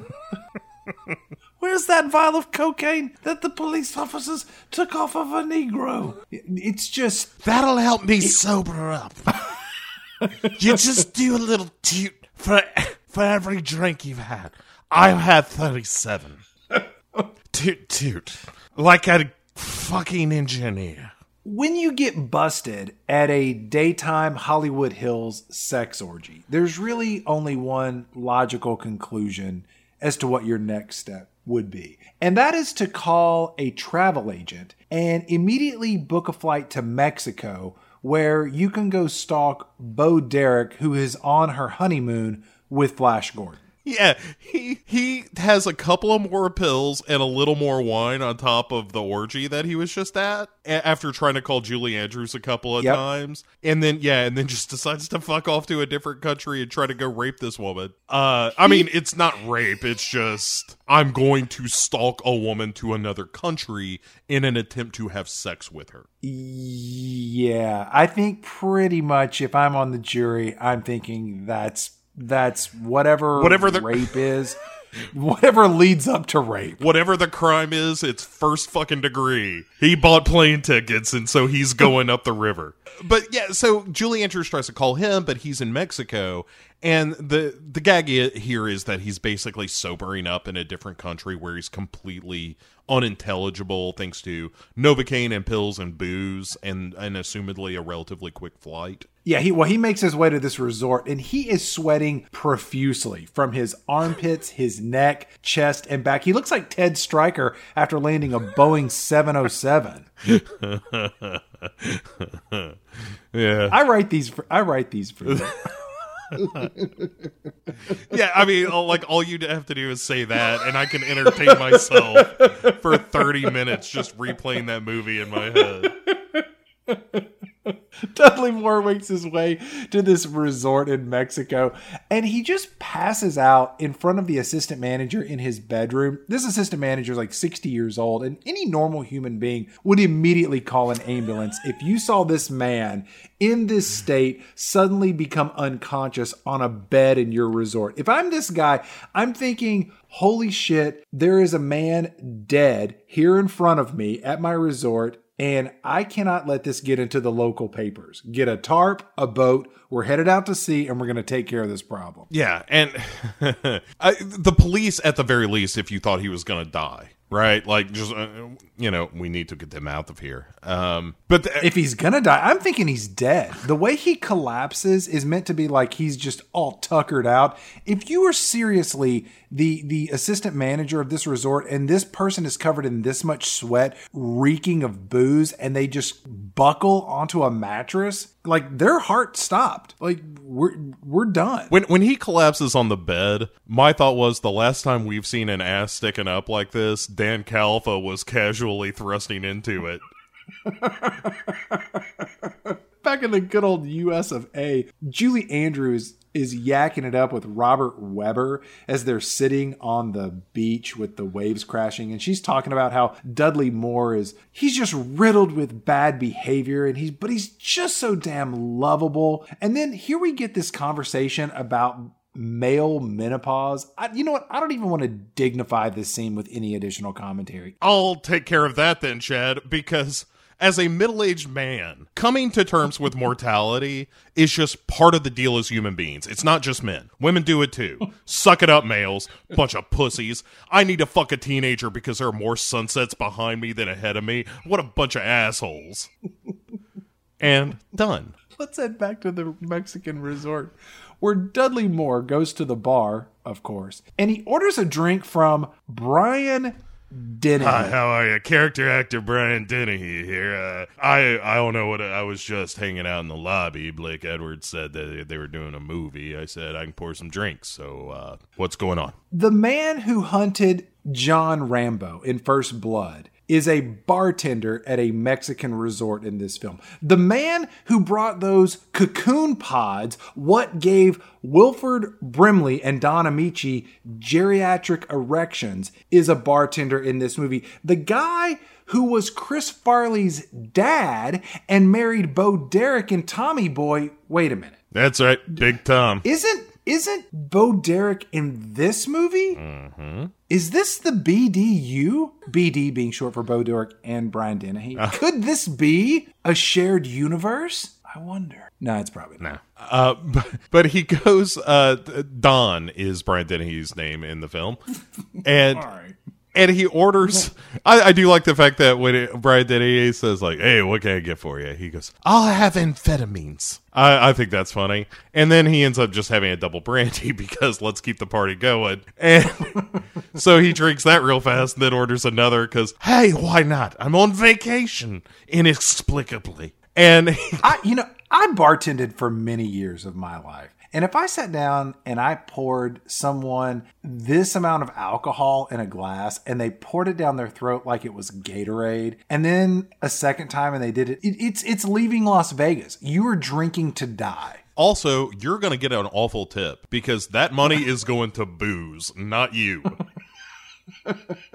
It's a trick I learned when bartending. Cut to later that night, and Dudley Moore is remaining drunk at the bar where he's been talking to Brian Dennehy all day, and they're having a really up-close conversation. And for a moment in this scene, I'm thinking, is Brian Dennehy gonna kiss Dudley Moore? Right. I thought, well, we've already established that we live in a world where gay people exist. Is Brian Dennehy about to kiss him? His sleeves were really short and he was showing off his, muscular biceps. And I was like, this dude's going to be gay, but he's not. Well, and they're having this conversation, like it's first date conversation about, boy, we're just people of a bygone era. And, the kind of music that I listen to, well, the kids these days, blah, blah, blah. And anyway, ultimately they don't kiss, which is unfortunate. And in the scene, Dudley Moore goes on about, again, how today's music sucks. And then he calls out the specific song, Why Don't We Do It in the Road, as an example of shitty music. A Beatles song? Bo, you mentioned earlier that you're marginally familiar with the Beatles, but how does this movie have the audacity to criticize anything written by the Beatles? It's a fine question as someone who is familiar with 75% of the Beatles' work. I do find it's one of those, like, don't you dare invoke the name. Don't you dare besmirch the good name of the Beatles, sir. You can get their name right out your tongue. And in fairness, it's like, yeah, that's one of the shittiest songs on the White Album. I mean, let's talk about, Rocky Raccoon or I Will. That's the grand joke of the White Album. Why Don't We Do It in the Road is immediately followed by I Will. That's funny. That's a Beatles joke. That's funny, Blake Edwards. Dudley Moore staggers out of the bar, and he doesn't see Bo Derek slow dancing with her husband Flash Gordon in this scene. Dudley Moore goes back and he calls Julie Andrews, and her teenage son answers the phone. Again, she has a son, and this teenage son tells Dudley Moore to piss off, which good for that kid, looking out for his mom. Uh-huh. She's his mom, right? Yep. I think she's his mom. Roommates? Mate, who knows? Dudley Moore staggers back to the bar, and Brian Dennehy is still bartending. He's working a double shift, I guess. I have a theory he's an angel. You're an alien or something. Right. He has one of those jaunty little caps that he tilts back, and he's got a third eye underneath the cap. Dudley Moore gets back to the bar, and who's sitting there?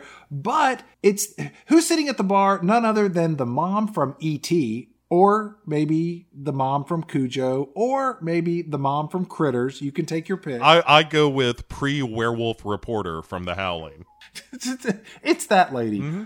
Dee Wallace, she's wonderful. She recognizes Dudley Moore as being a famous composer, so we've now learned that. And she says that the two of them met at Truman Capote's party. Of course they did. Yeah. Oh, pardon me, I dropped a name. like the social world that this movie exists in is just a bunch of jerks. I just don't like any of them. These two naturally stagger back to Dudley Moore's room so they can have sex, but Dudley Moore cannot get an erection. Maybe because the mom from E.T. or Cujo or Critters, she smokes Salem cigarettes in this movie, and she tastes like cigarettes. And just, that menthol flavor is a real weenie shrinker. Or it could be the 47 brandies he had. And the endless supply of pain pills and Novocaine and jet lag. And right, some sort of horse paralyzer that the guy in the lobby gave him. He didn't work there, but, he was wearing a hat. Dee Wallace starts going on about how her ex-husband couldn't get an erection with her as well. And then she starts talking about how he would violently smash holes in the wall and that he would cry because he couldn't get an erection. That had to be uncomfortable for her, right? I mean, on many different levels. Oh, certainly. And this culminates in her asking the rhetorical, one presumes, question, I guess some of us just don't bring out the man in men, do we? And you're like, what in the fuck is going on in this scene? How did we get here? We went from Dudley Moore drunkenly not being able to get it up to her having an existential crisis about somehow being repulsive to all men everywhere. Can't you just see Blake Edwards on his typewriter like clickety click click click? The breast click click in click click men click click click ding. Oh boy, that's really good writing. Julie, come down and read this. Too busy. No, thank you. She's like, just tell me what scene I have to show up in and what I say, and don't tell me anything about this. I want to be able to look at you in the morning, and I can't do that if I've seen all of 10. I think there is a better than 50-50 chance that she's never seen this movie.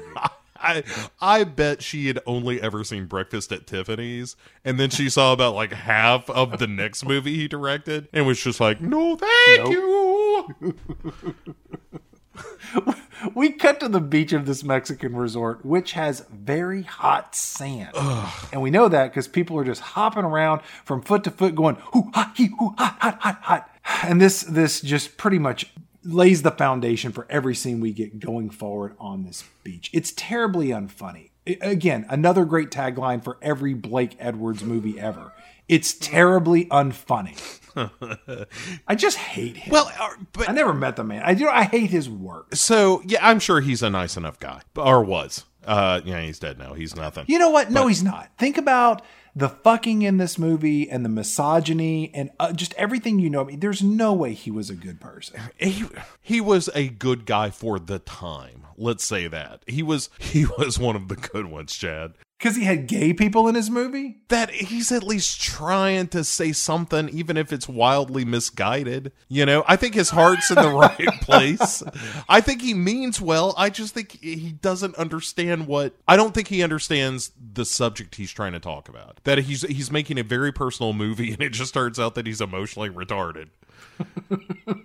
Where he stopped at girl's pretty and never moved past that. Like when they're young. So Dudley Moore shows up on the beach, right, and he's wearing this ill-fitting gray pair of sweatpants and a sweatshirt, which if I see anyone on the beach in the hot summer weather wearing a full matching gray sweatshirt and sweatpants, I'm going to take a photograph, because then I will have evidence that I saw a drug addict in the wild. Right. Yeah. It's so cold out here.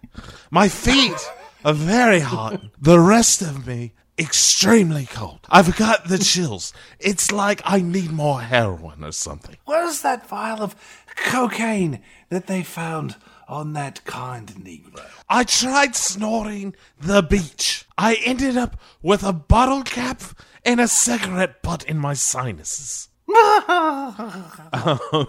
So a waiter shows up. By the way, in the background of this scene, for no reason, is Dee Wallace looking depressed. And it's like, thanks for making this not funny, especially now. Where I just think about this, like, damaged woman watching Dudley Moore practically rub one off on the beach, looking at this 22-year-old girl. Well, speaking of which, Bo Derek does finally show up in this movie with Flash Gordon. And it's here that we get to see her with her hair in these tight braids with little beads that go clickety-clack, click-clack, whenever she turns her head around. Yeah. It had to be maddening. In this scene, Flash Gordon decides that he's going to run off and get a surfboard. And to your point, Dudley Moore really starts staring down Bo Derek as she just slathers up her body with suntan lotion, and the camera just lingers on Bo Derek. Her husband had to love this. It's not just the camera, Chad. I don't know if you paid attention to the sound design in this scene, but it sounds like a fucking David Cronenberg film. It's just all... Yeah.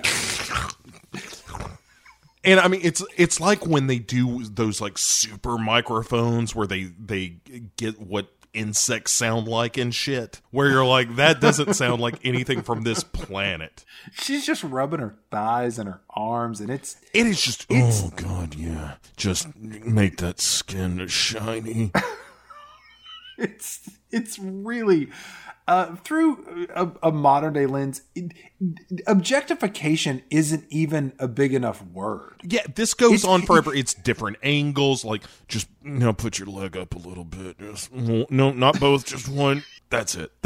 Don't fucking move. Yeah, and Dudley Moore is just, he cannot break his gaze from her until this, waiter that you talked about, he's really aggressive. He comes up and kind of gets in his face and he says like, can I get you something to drink? And Dudley Moore's like, yeah. He's like, I'll get you a Bloody Mary. And he's like, you can go down and get in the ocean and drink it. And he's like, well, the sand's hot. And the waiter's like, well, I'll carry you down there. So the waiter gets him this drink, and then the waiter gives Dudley Moore a piggyback ride down to the ocean and just sets him in the water, Bloody Mary in hand. This feels like a fever dream. Like, if you describe this to someone of like, hey, yeah, it was at a resort in Mexico, and the waiter came by and offered me a Bloody Mary, and I told him I wanted to be in the ocean. So he picked me up, and I got on a piggyback, and he carried me into the water, and then I got down, and I was still drinking the Bloody Mary. And then there were these two fat dudes beside me, and they were chit-chatting about, I don't know, whatever. And then they got mad because I was British? And you'd be like, wait, did you dream that? Or did that happen? Because one of them's more likely. Once he is dropped off in the water, to your point, things get really weird. Because to his right, to Dudley Moore's right, is a former Marine. And he's just this paunchy, middle-aged white guy. But the guy to Dudley Moore's left, and they all have drinks, the guy to his left is wearing this bright red t-shirt, and it has this oversized oval on it that inside there's this iron-on print of a white fluffy cat in the middle. And the red guy's shirt, he's drinking an island cocktail, but it's not from a coconut or a pineapple, it's out of a cantaloupe. And this guy's like wearing this red bucket hat, and he's got like an expensive camera on his shoulder, and the strap keeps falling off and it dips down in the water of the ocean. Everything about this scene, to your point, yeah, it's like something out of a dream where, you're expecting a dinosaur to come out of the water and start yodeling or something. You're just like, what in the fuck is going on in this movie? Yeah, like they're all just standing in the ocean drinking. Like that's how you spend your day, of like nipple deep with a girl drink drunk kind of drink in your hand. And that's it. That's your day. But when they ask him where he's from, and he, they're like, oh, England originally? He's like, yeah, England. And they kind of give him a look like, all right, I mean, we're not going to ask you to move or nothing, but... How did they not make a gay slur comment at this point is beyond me. It's a super strange scene, and this is backed up, although I do want that kitten shirt, something fierce. But this is backed up. I mean, can you imagine? Wouldn't that be the best if it like showing up at a holiday with that fucking thing on? Oh, that'd be the best. So, listeners, you know what to do. And then in the next scene, we get to see Flash Gordon, who has procured his surfboard, but he's fallen asleep on it, and he's just sort of floating out in the water as Dudley Moore stares wantonly at Bo Derek with the quiet sounds of the ocean waves crashing gently in the background. Yeah, and there's one of those, like, what is it, Summer of 42, kissing in the surf kind of things. Well, Bo Derek busts Dudley Moore staring at her, and he's really embarrassed for a few seconds. And then this is where, he starts daydreaming about, the two of them making out on the beach, a la From Here to Eternity. And this waiter shows up to interrupt his daytime sex fantasy, and he's like, "Senor, do you want another drink?" Which, hey, look, pal, this is Dudley Moore. If the glass is half full, there better be a refill on the wall. What do you think? What has my behavior told you? Yes. He's wearing sweatpants and a sweatshirt. Just like, of course he wants another drink.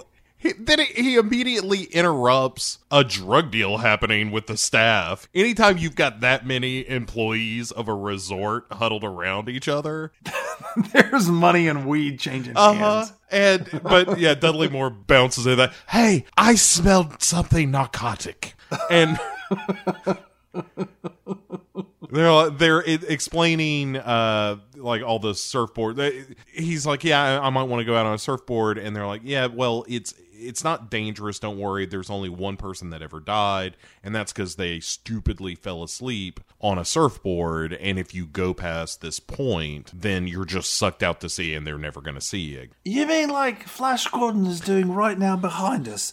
If you look over there, that guy, you mean like him? Oops! Never mind. No, I mean nothing. And so he basically sets about to murder this dude so he can go back to his chair on the beach and start, rubbing himself under the towel to Bo Derek. And this is the iconic moment where he fantasizes both of them running towards each other on the beach. And it would have been funny, another Blake Edwards specialty, it would have been funny if they had actually gone into each other's arms and we got to see how much shorter Dudley Moore is. It would have been a nice little juxtaposition of like this sexual fantasy and this moment of reality crashing in of like, oh yeah, he would just be tit level to her, Right. That would have been funny, but they don't do anything like that. You just see them running and then they embrace, which, again, why is this scene here? Not 30 seconds earlier, he was contemplating the fact that there is another human being out on a surfboard who is going to die. And then after this scene ends, Dudley Moore decides to just go jump on a sailboat, and he races out into the ocean towards Flash Gordon, who is still asleep on his surfboard. And Dudley Moore screams at Flash Gordon, to wake him up, and Flash Gordon gets so startled that he falls off the surfboard into the ocean. And then Dudley Moore grabs Flash Gordon's arm, and then they both fall off the sailboat into the water. And then Dudley Moore grabs a rope from the back of the sailboat, so they're kind of tethered to it. And then Dudley Moore is holding on to Flash Gordon, and he's holding on to the rope, and you're thinking, this is the most insane shit that has happened in this movie. But wait. You do it. Good Lovin' starts playing. No. And the shittiest shark puppet this side of Joe versus the volcano shows up where if two kids with snorkels were pushing this fin through the water as Roy Scheider leveled a rifle at them, only then would it have been shittier. It is awful. And so, inexplicably in the movie 10, Dudley Moore and Flash Gordon are being chased by a fucking shark. And it is nonsense. How on earth can you take anything that happens in this movie remotely seriously? This movie is bananas. I mean, I'm speechless. I'm telling you, this is the craziest damn movie we've ever done on this show. And then we cut away from the, shark encounter to go to Robert Webber, who's hanging out with his boy toy, watching a report on the news where it's just like Dudley Moore like, yeah, I was real drunk and I got on a boat and then I saved someone. How crazy is that? And Julie Andrews sees the same news report as well, and she's like, I'll be son of a bitch. Yeah. Why is he in Mexico? You know. Right.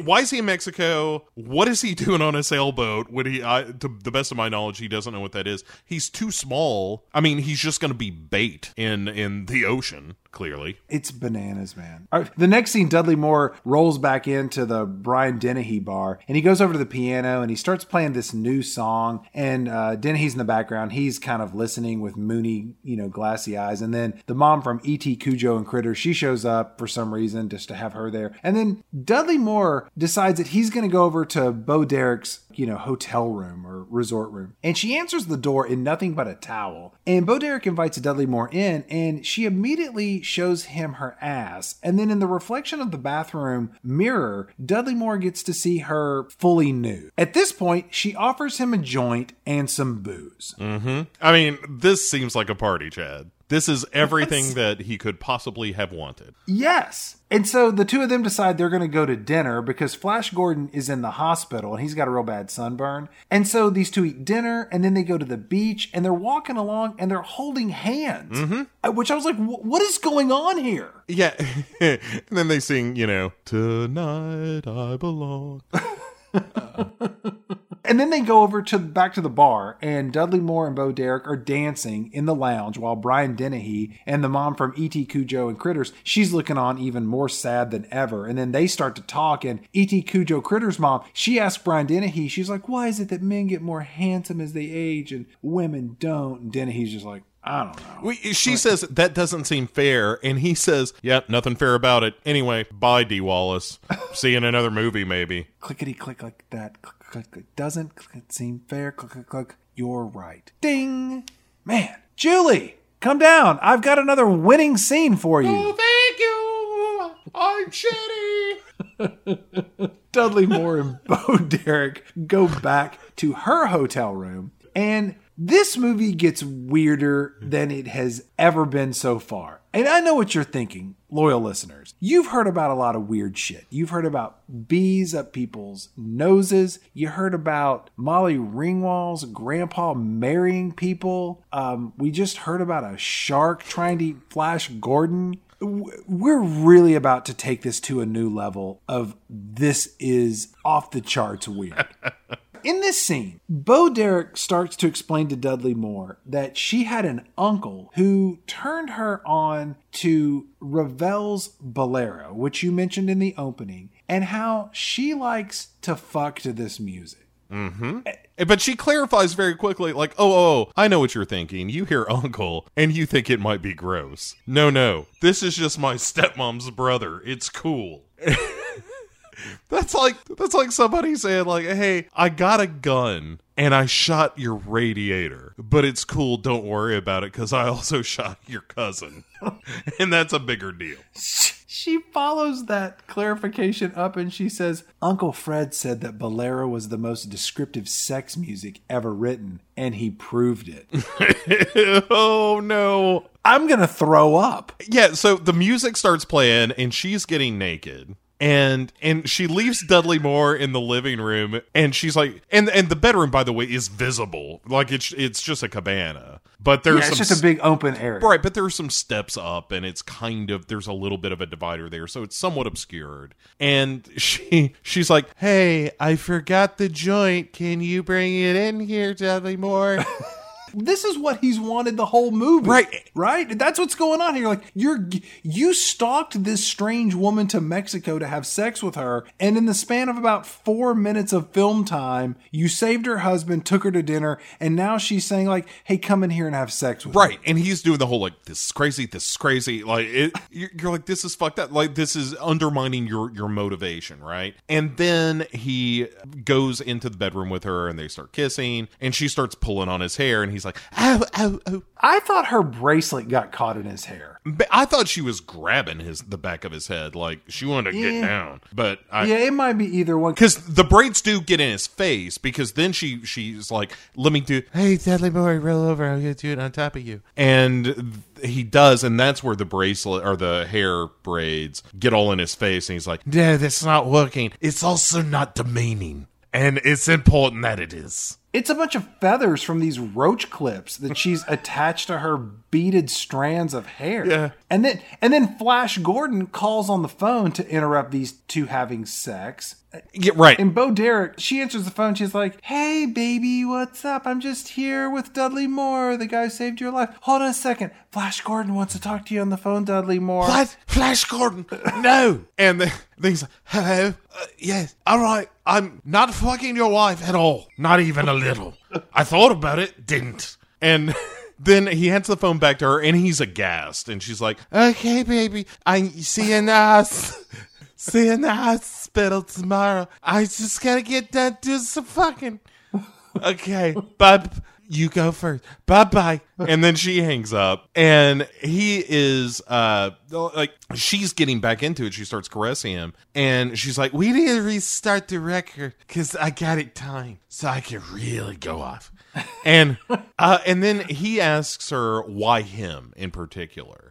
And she says, "Why not?" And he's like, "Well, I don't understand how you don't feel guilty about any of this. And I thought that I was special." This is truly the weirdest part of this whole damn movie. Yeah. And then he says, "I thought you was special. And I was wrong."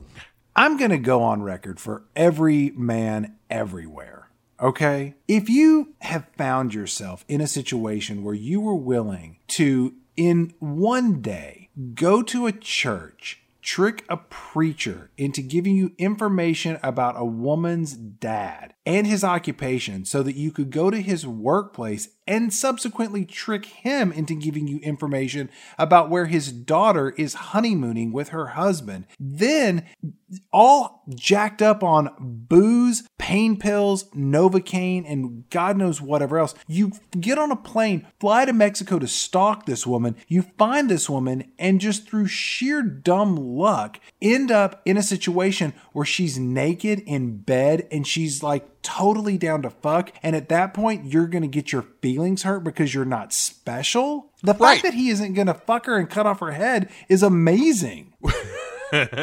Yeah, I mean, every step of the way this movie could have been just the Manson family vacation, but instead it just becomes this very sad story of a man who just can't wrap his brain around the idea that he's getting older. That's what this whole movie is. It's just a bunch of bullshit about middle-age crises and whatnot. And when he says, is giving her all the business about I thought I was special, I thought you were special. She just met him like 15 minutes earlier. Also, brother, a lady that offered you a drink, a joint, and then what would presumably a memorable fucking is very special. Yes. Bolero or not, braids or no, that is going to be a memory that you carry with you to your grave and gently and enigmatically smile about every time it crosses your mind. You have clearly ruined this relationship with Julie Andrews.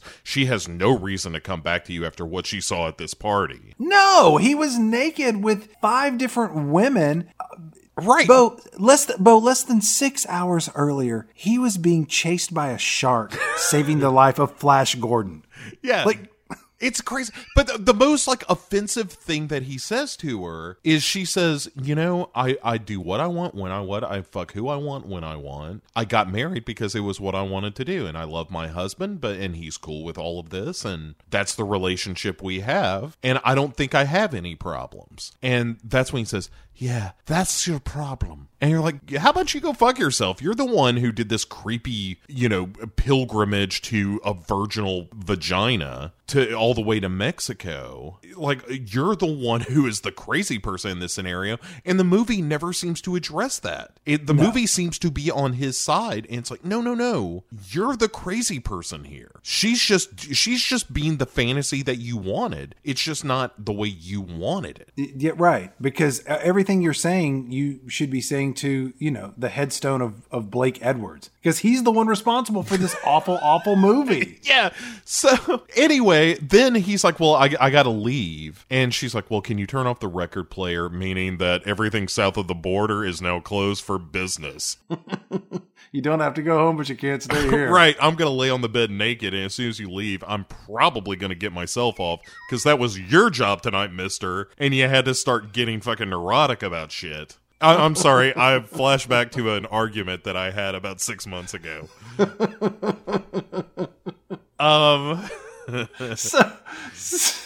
So Dudley Moore, he just heads back to America, and he arrives at Julie Andrews' house, and her teenage son tells Dudley Moore to piss off again. And then Julie Andrews says, I can't see you tonight, Dudley Moore. I've got a date. And then some random dude shows up. Bernie Kaufman.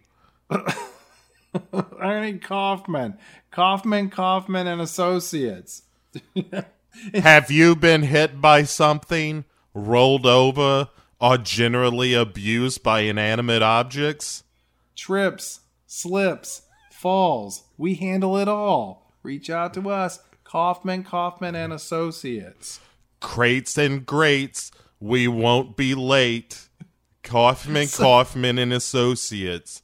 You fall down, we'll pick you up with commission.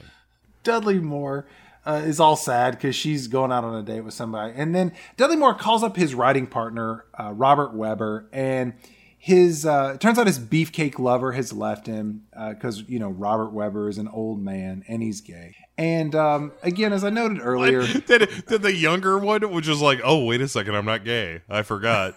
I got to get out of here, Robert Webber. Seems wildly inappropriate now.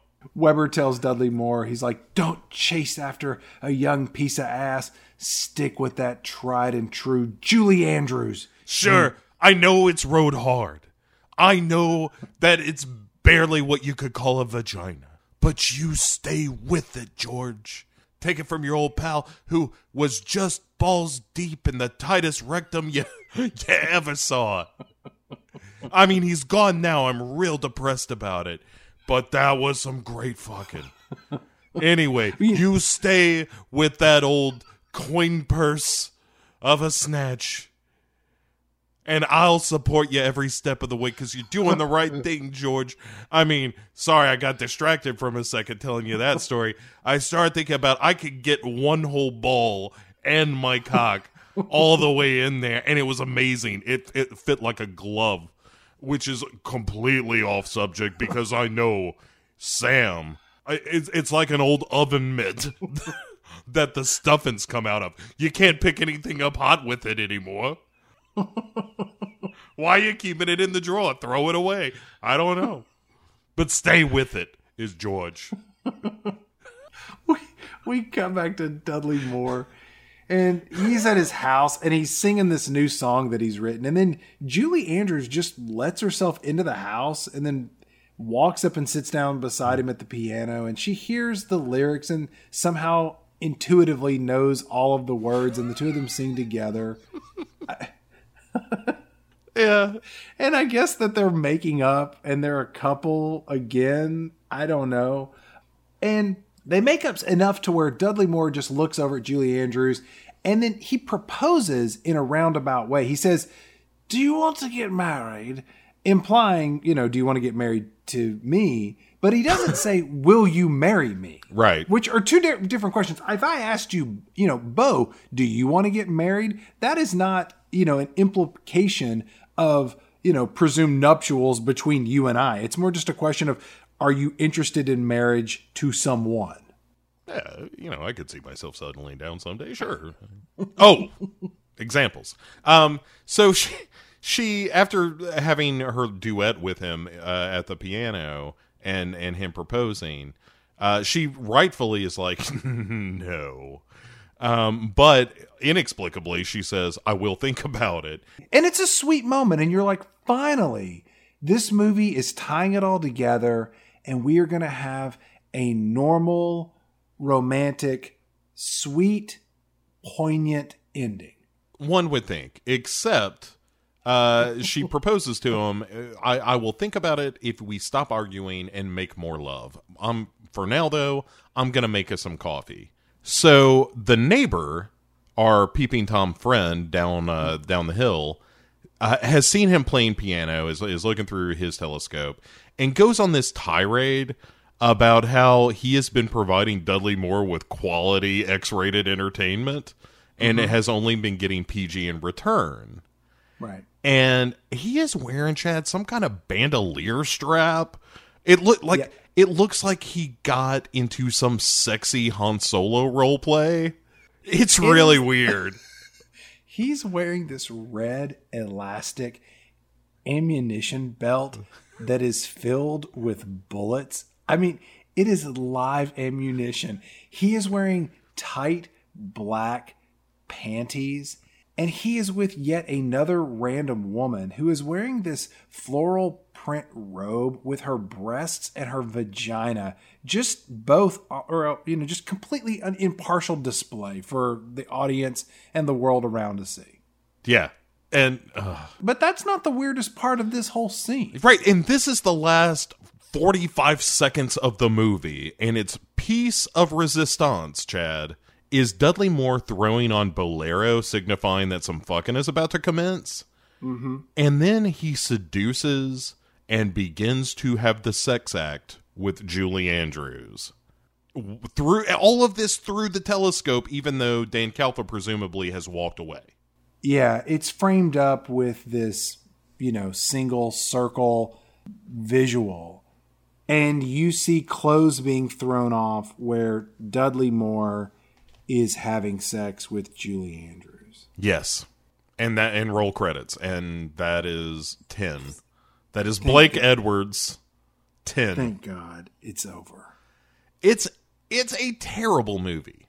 There are like I said, there are moments in this movie that made me laugh. No question about it. But as far as what the message of this movie is, it is so self-serving and so unsympathetic at this point. It's weird that it is from a time where a movie like this would have been seen as progressive, because I truly do think that at the time it came out, it was being a bit avant-garde with its portrayals. But that just shows you what a shitty place we were in 1979. Like, that is not to the movie's credit. It's just that the times were awful. So this movie seemed good, so shines a good deed in a weary world kind of thing. But viewed through modern eyes, it is incredibly backwards. Like you said, it's like your drunk uncle at the Thanksgiving Day table just spouting off about immigrants and shit. It's the worst. It is, it is not good. If you've never seen it, it really don't. I mean, we've talked about a lot of bad movies, and this is one that is this movie's just bananas. I mean, you talked about having like certain scenes of this movie feeling like you're describing a dream.